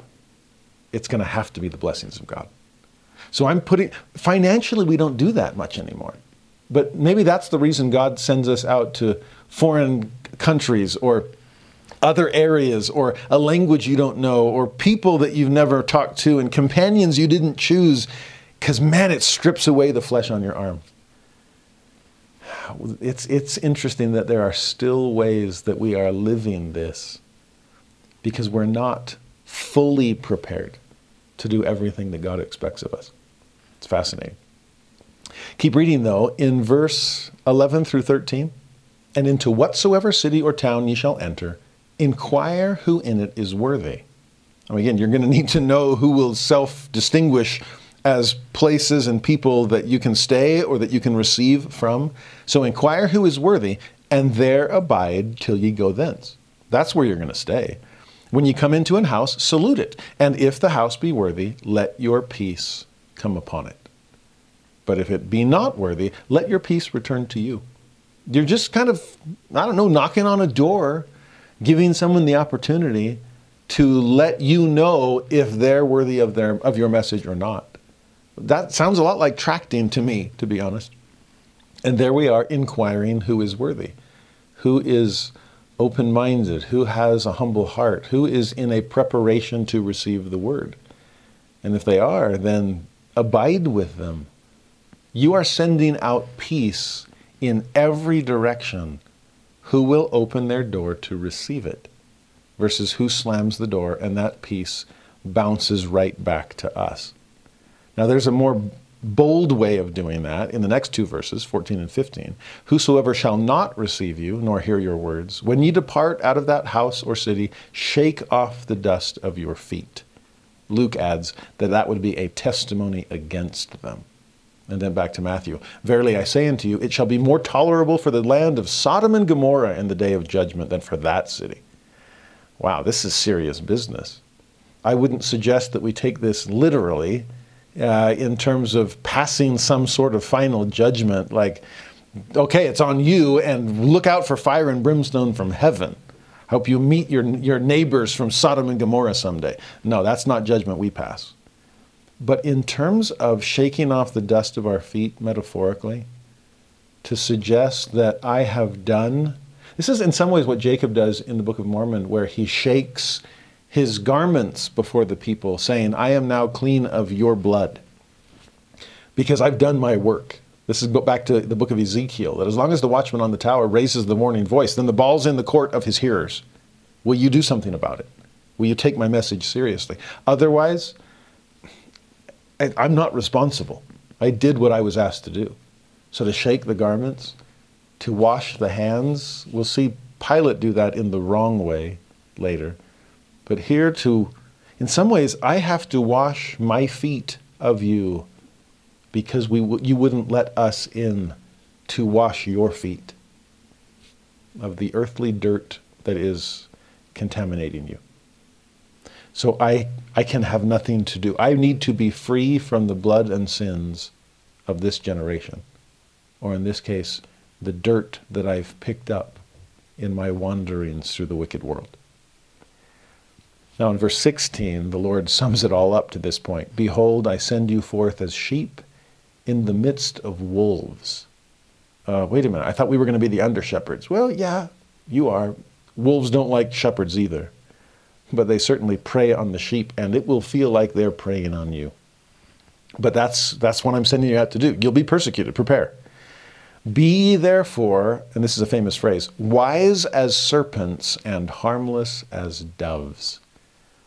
What an interesting contrary to prove.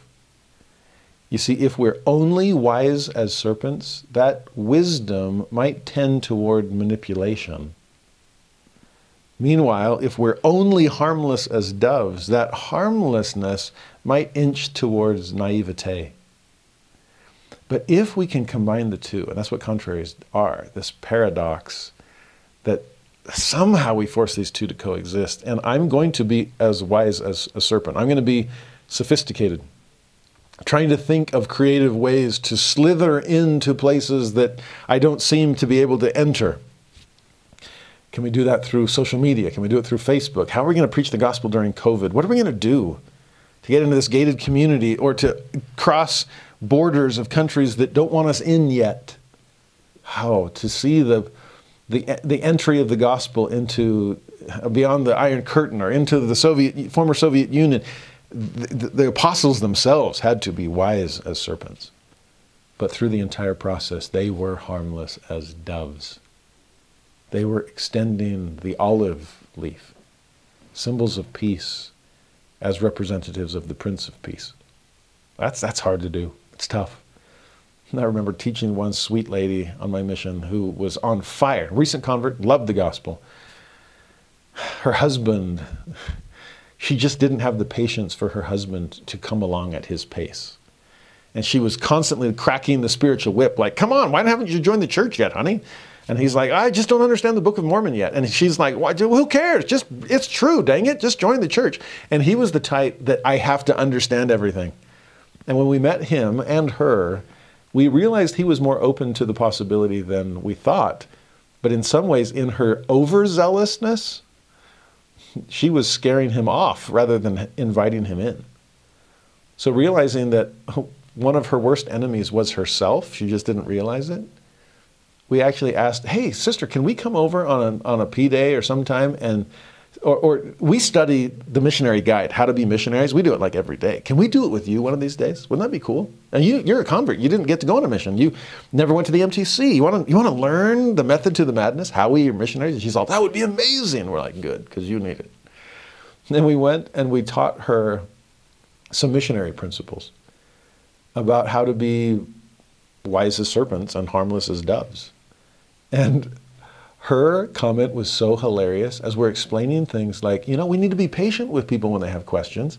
I mean, we're thinking about her husband. We didn't say it, but we hope that she figured it out along the way. That sometimes we just need to let them go at their own pace and this and that. It was amazing. And at one point she just looked at us and said, ser misionero, hay que ser suave. In other words, to be a missionary, you got to be smooth. I don't know if I'd ever been called suave before. But to be a smooth missionary, not smooth in terms of slippery and oily and trying to sneak our way in. No, but smooth like a wise serpent and yet a harmless dove. Yes, we need to be simple but sophisticated. Wise and innocent. We need to prove that set of contraries. And the apostles, more than anybody, have to do just that. The next few verses, he says, but beware of men, and by beware, it's be careful. Here is another contrary. You got to be trusting, but don't be gullible, okay? It's like the JST of Matthew chapter 7, be about judging. Judge not unrighteously, but do judge righteous judgment. You're going to have to do that. So beware of men, for they will deliver you up to the councils. They will scourge you in their synagogues. You shall be brought before governors and kings for my sake. Whoa, you picture a bunch of poor fishermen, people that have never left the land around the Sea of Galilee, except maybe for a trip down to Jerusalem every so often for feast days and festivals. And whoa, I'm going to go face governors and kings. I'm way out of my depth. Don't worry. He goes on, do that for a testimony against them and the Gentiles. But when they deliver you up, take no thought how or what ye shall speak. For it shall be given you in that same hour what ye shall speak. For it is not ye that speak, but the Spirit of your Father which speaketh in you. Now, honestly, of all the blessings, promises that God makes to his servants, that's the one I doubted most before my mission and believed most strongly by the time I was done. The take no thought beforehand. The open your mouth and it shall be filled. Because that happened to me on my mission so many times. Where people would ask me a question I'd never heard of before, and it was like, here goes nothing, and I'd open my mouth and find myself saying things I didn't know. But it was exactly what the person needed to hear. And without that, I would not have had the courage to go to Q&A in other church congregations. I don't know. Open my mouth, the only thing it gets filled with is my foot. No, I'd had enough experiences to know that that's the case. It's a promise that he makes throughout the dispensations. How about this version in Doctrine and Covenants 84:85? Neither take ye thought beforehand what ye shall say, but treasure up in your minds continually the words of life. And it shall be given you in the very hour that portion that shall be meted unto every man. So it's not just, oh, don't think about it. Remember when we talked about this at the end of, what was it, Matthew chapter 6? Of take no thought and take no thought and take no thought. It kept getting repeated, but the idea there was don't overthink it. Don't get over anxious. Don't worry about things. Prepare, yes, but don't freak out about it. And you get that sense in this Doctrine and Covenants version. It's not just don't think about what you're going to say. It's don't stress about it, because if you've already treasured up continually the words of life, it's in there somewhere. You've done your homework. You've given the Lord something to draw out of you. And that's typically the case. So take no thought. Well, don't overthink. But you've followed me. Have you been paying attention? Have you been learning the good news so you can go out and do what I have done? After all, if you overthink it, chances are the words you say will be your words. And what those people need to hear, whether it's in the council or the synagogue or the kings or the governors themselves, they need to know what God would have them hear. And for that, it's not your prior preparation. It's your worthiness to receive the revelation and inspiration of God. My dad was a patriarch, and often he'd say, it's sometimes even harder to give patriarchal blessings to people you know, because you think you know them well enough to know what they need to hear. Whereas a perfect stranger coming in, it's like, okay, I got nothing. So what is going to be given them, it's not going to be me that speaks. It's going to be the Spirit of my Father that speaketh in me. Because only God knows them. I don't. Well, we better get around ourselves somehow. We better get over ourselves and past ourselves and through ourselves so that God can speak through us. And we know that this is a message that God would have you hear. Because I didn't know what I was going to say to you. That's powerful. He then says in verse 21 to 23, and the brother shall deliver up the brother to death, and the father the child, and the children shall rise up against their parents and cause them to be put to death. This sounds scary. Brother to brother, parent to child? Are you serious? This is the complete disintegration of social ties, a tearing up of the fabric of the family. It sounds a little like modern times, to be honest. And it's only the gospel of Jesus Christ that can fix things. So what does he say? Ye shall be hated of all men for my name's sake. Don't forget that beatitude that mentions something similar, right? You're in good company, so persecuted they the prophets that were before you. Yes, you'll be hated. But he that endureth to the end shall be saved. When they persecute you in this city, flee ye into another. For verily I say unto you, ye shall not have gone over the cities of Israel till the Son of Man be come. And what he means by that is, don't just sit around and wait for everything to change. Move on to the next spot. Because you're barely going to have enough time to cover everybody or everywhere the first go around before the Son of Man, before that timing is come. You get the sense of urgency here in terms of missionary work, of spreading the gospel because the clock is ticking. And the longer we procrastinate, the worse the world gets. We want the Savior to come and come quickly. So let's get moving. And if you're persecuted or cast out one spot, fine, go somewhere else. In fact, stronger word, flee somewhere else. Oh, sounds like somebody's chasing me. Yeah, you think? Keep going. Can you imagine as this is dawning on the apostles, like, what did we sign up for? Are you serious? We just kind of wanted to follow you around and watch you do all this amazing stuff, not us to do it. We were scared enough of the persecution you were facing, but for us to face it too? Can I do this? Am I ready? Now, in some ways, why would we think it would be easy for us when it was anything but easy for Jesus? So in verse 24 and 25, the disciple is not above his master, nor the servant above his Lord. It is enough for the disciple that he be as his master and the servant as his Lord. And that kind of includes some rough stuff.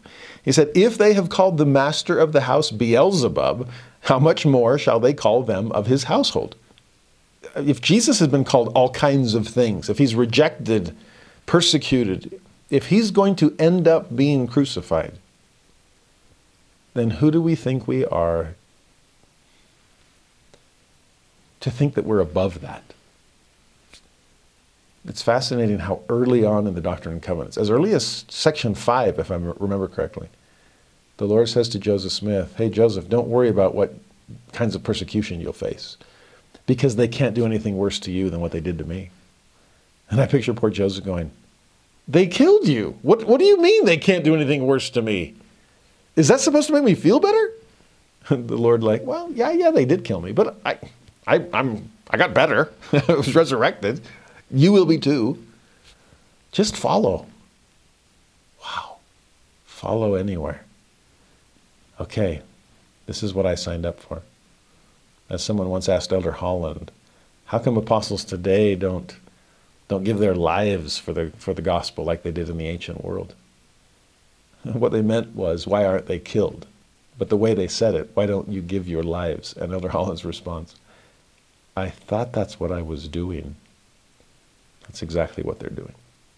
The only way out of the apostleship is death. I'll talk about enduring to the end. Talk about not being above their master.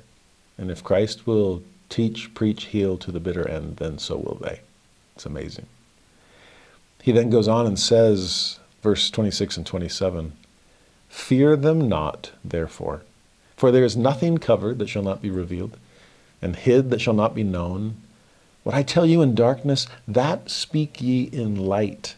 And what ye hear in the ear, that preach ye upon the housetops. Oh, I'll be whispering in your ear. Go shout it from the mountaintop. Spread the word. What you see in me, then show to others. What I tell you behind closed doors, go let those truths find the light of day. There's work to be done. In verse 28 through 31, fear not them which kill the body, but are not able to kill the soul. But rather fear him which is able to destroy both soul and body in hell. Again, this is like those Joseph Smith lines, like, I'm not sure how reassuring this is. What am I signing up for? Well, you're signing up to follow me, wherever that leads. Jesus goes on, art not 2 sparrows sold for a farthing, and one of them shall not fall on the ground without your Father? Oh, the very hairs of your head are all numbered.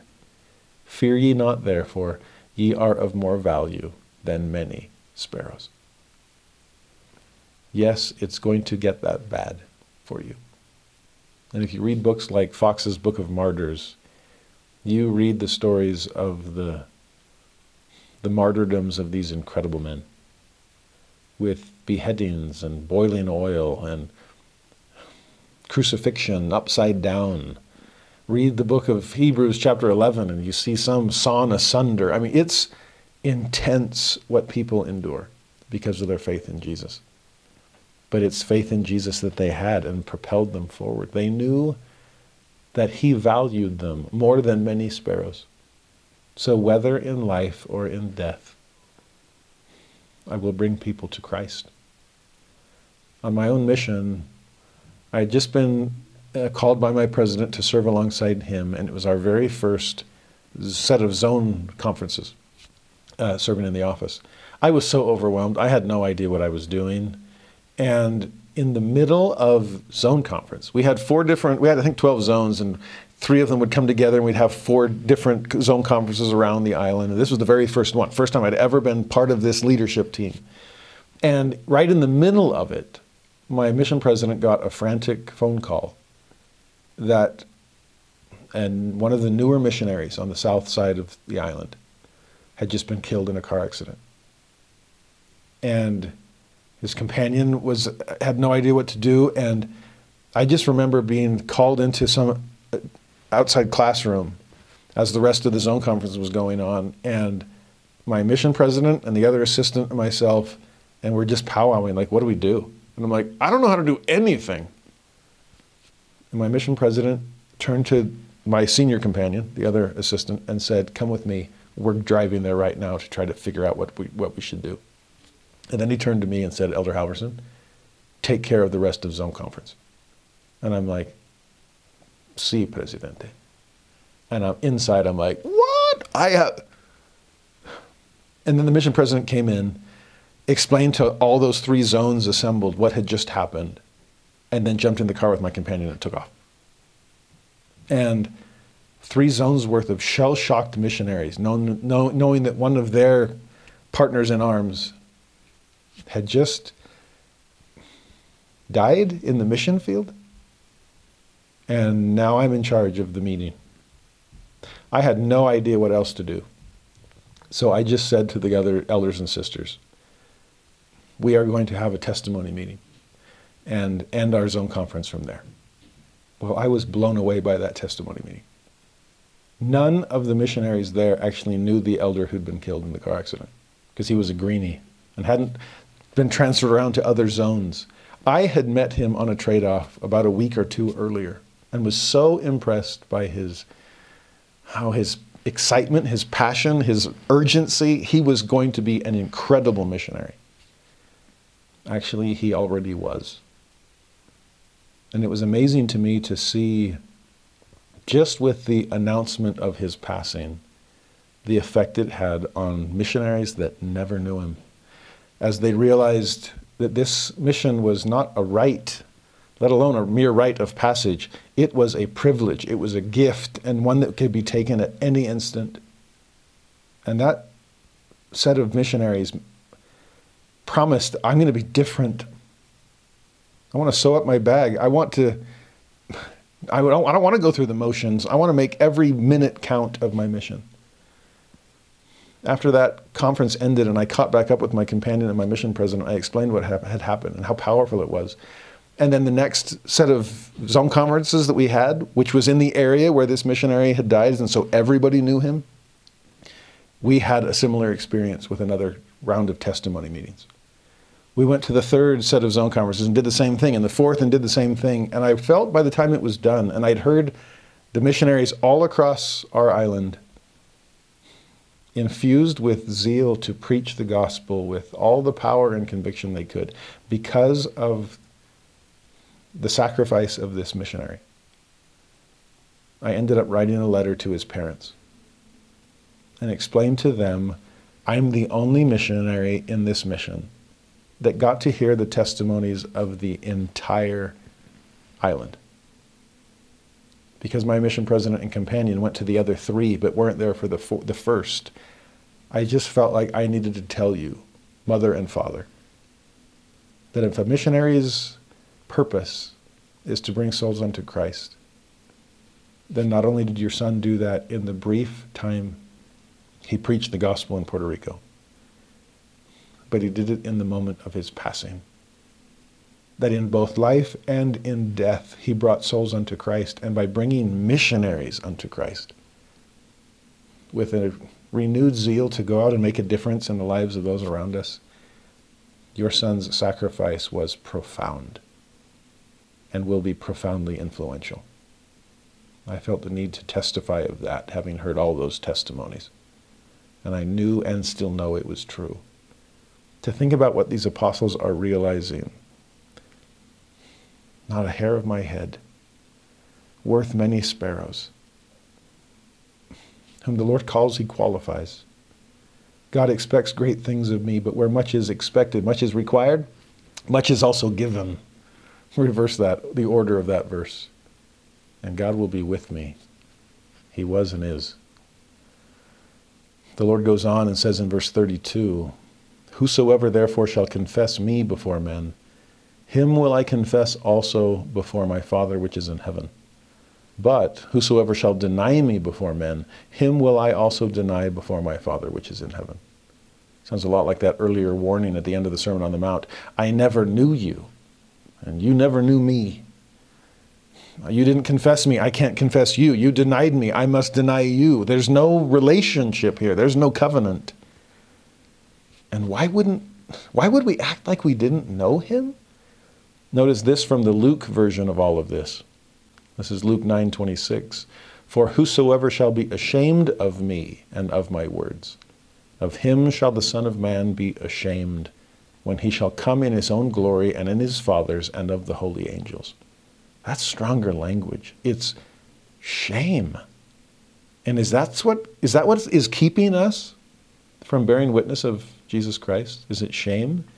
Is it fear of what people will think? Oh, the Lord is trying to wean us off the the arm of flesh and the fear of other flesh. How does Paul say it? I am not ashamed of the gospel of Jesus Christ. It's the power of God unto salvation. What's there to be ashamed of? What's there to fear? In verse 34 through 36, Jesus says, think not that I am come to send peace on the earth. Now that's shocking. Wait a minute. I thought you were the Prince of Peace. I thought that's what you were coming to bring. Well, eventually, yes. In the long term, yes. But in the short term, no. He says, I came not to send peace, but a sword.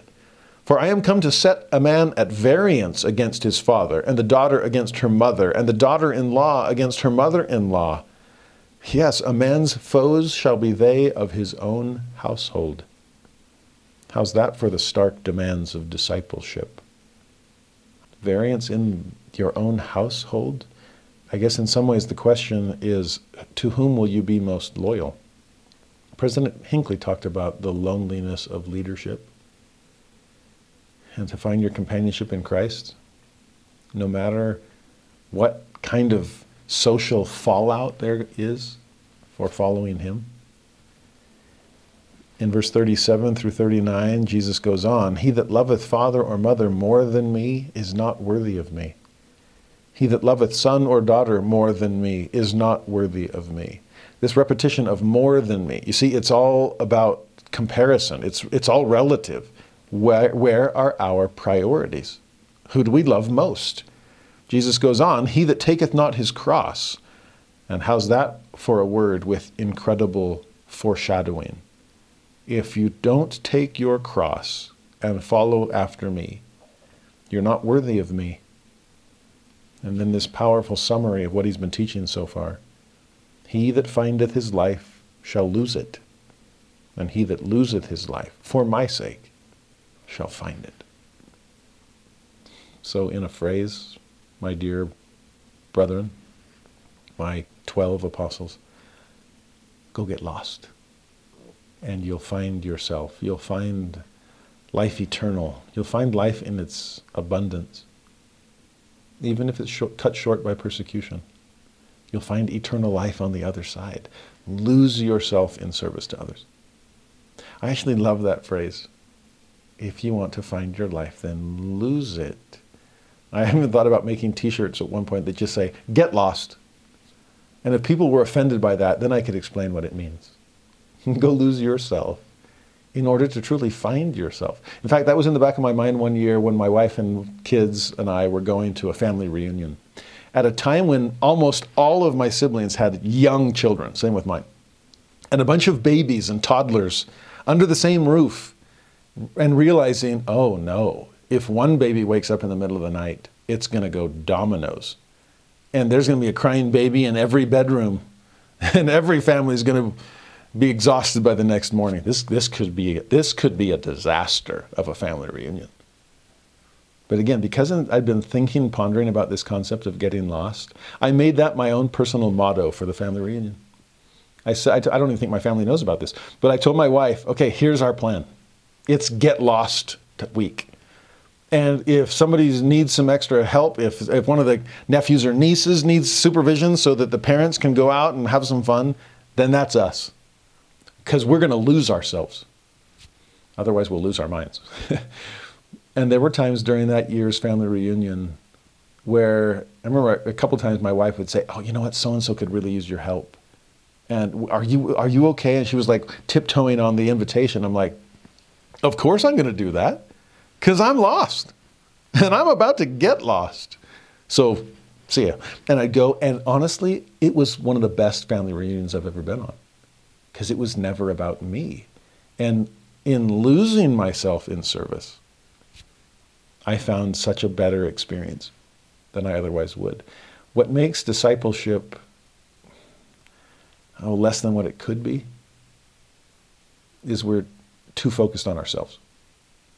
And if we'll just lose ourselves in service to others, you'll be amazed at who you find in the mirror when all is said and done. It's beautiful. A few last verses. 40 and 41. He that receiveth you receiveth me. And he that receiveth me receiveth him that sent me. Sounds a lot like the oath and covenant of the priesthood in the Doctrine and Covenants, section 84. You receive my servants, you receive me. You receive me, you receive my Father. Receive my Father, receive all that the Father hath. That's what he wants to give to you. Oh, no purse nor scrip, because no purse can contain the riches of eternity I'm trying to give you. No scrip can hold the blessings of God I'm trying to pour out as I open the windows of heaven. Just come and serve. And those that receive you will receive me and all that the Father and the Son have to offer. And then he says something that has always confused me until I thought about it long enough for it to actually make sense. And once it makes sense, it's a powerful insight. Verse 41, he that receiveth a prophet in the name of a prophet shall receive a prophet's reward.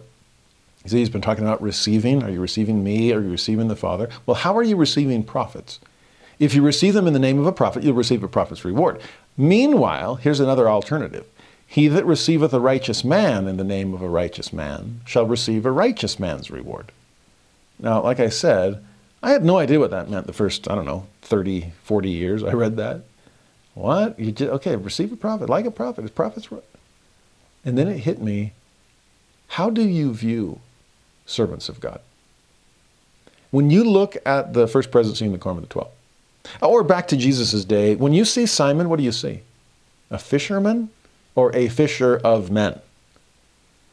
What do you see when you look at Matthew? A tax collector? Or someone who is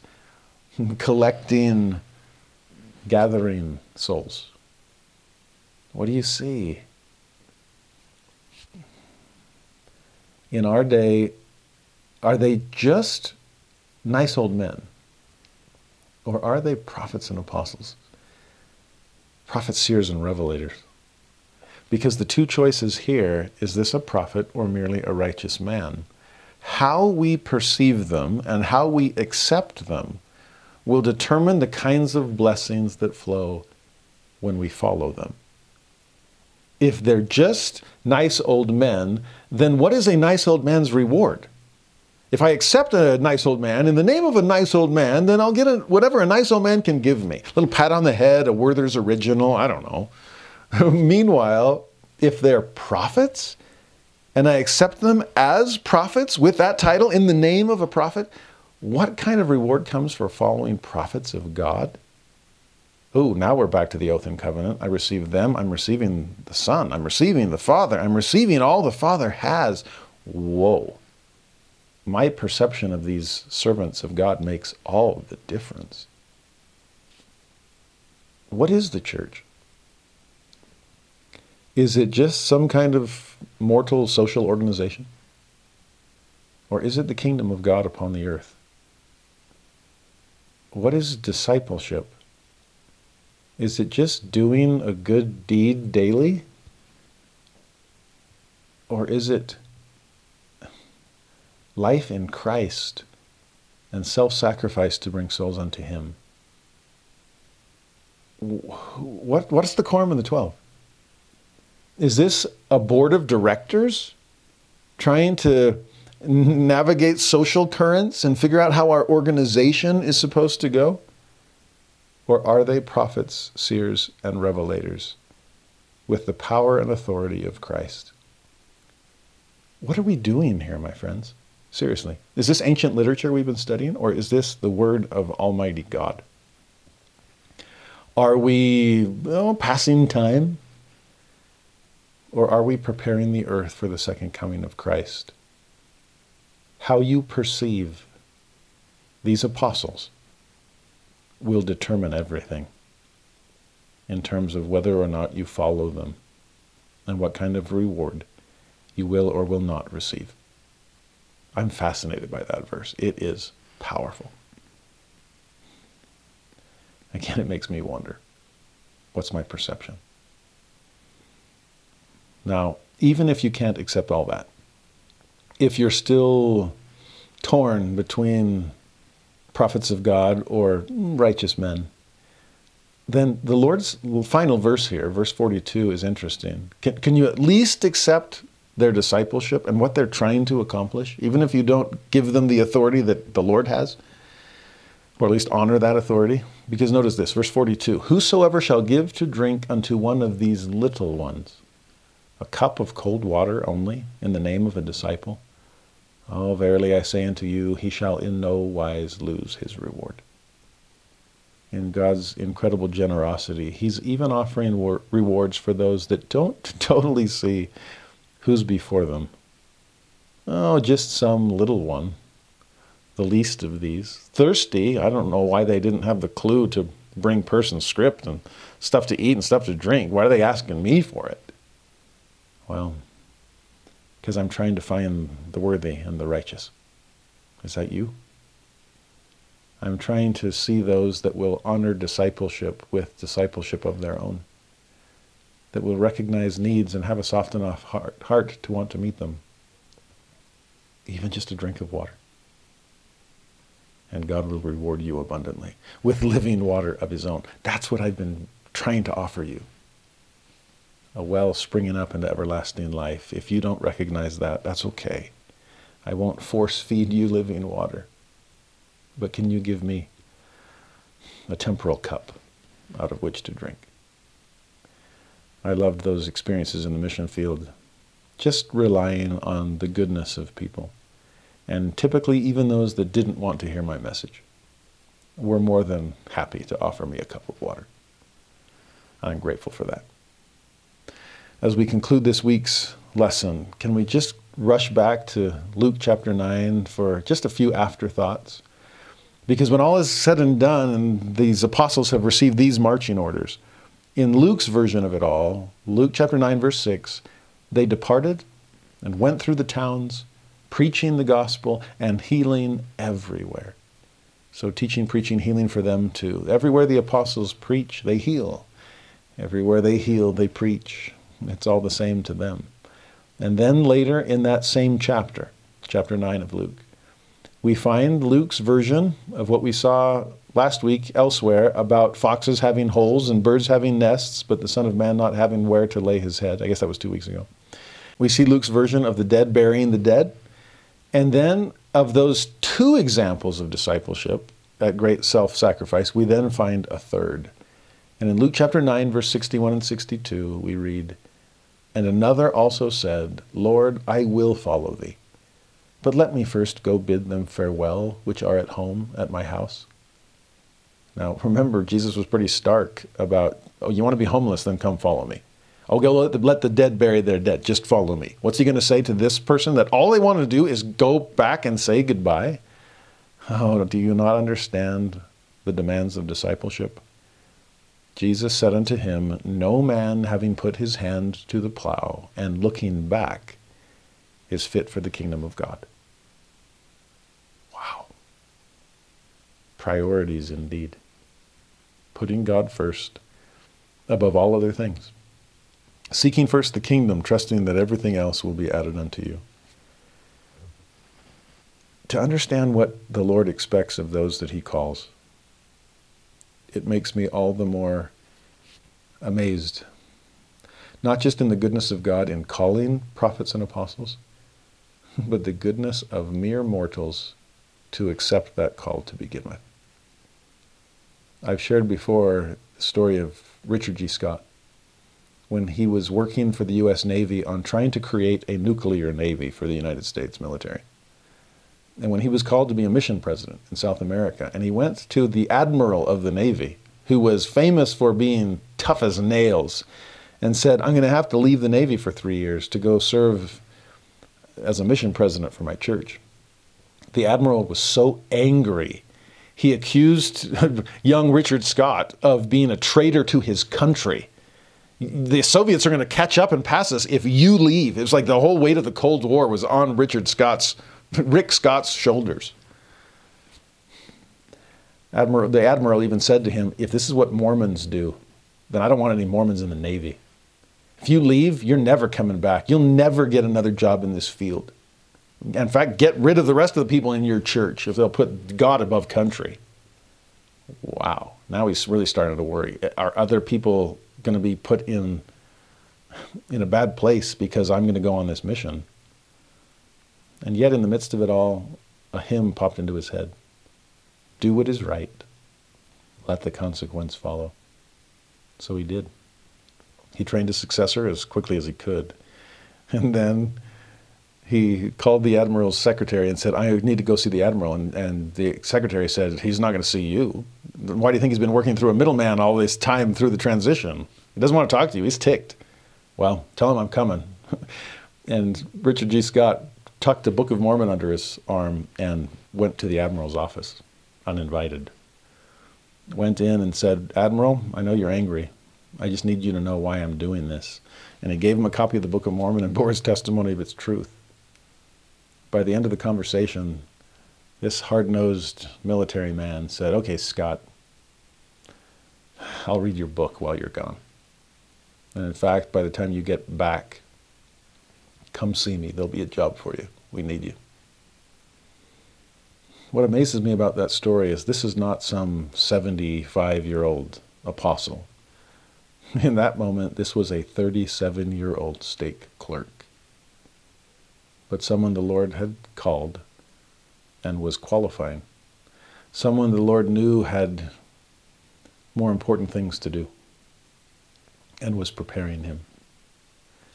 To see what we see in Matthew chapter 10 and realize that there are prophets, seers, and revelators in our day that read that chapter and see themselves in it in ways that you and I never will. Indeed, we thank thee, O God, for a prophet. And if we simply have the faith in God to know that he has faith in them, then we'll have the faith to follow as well.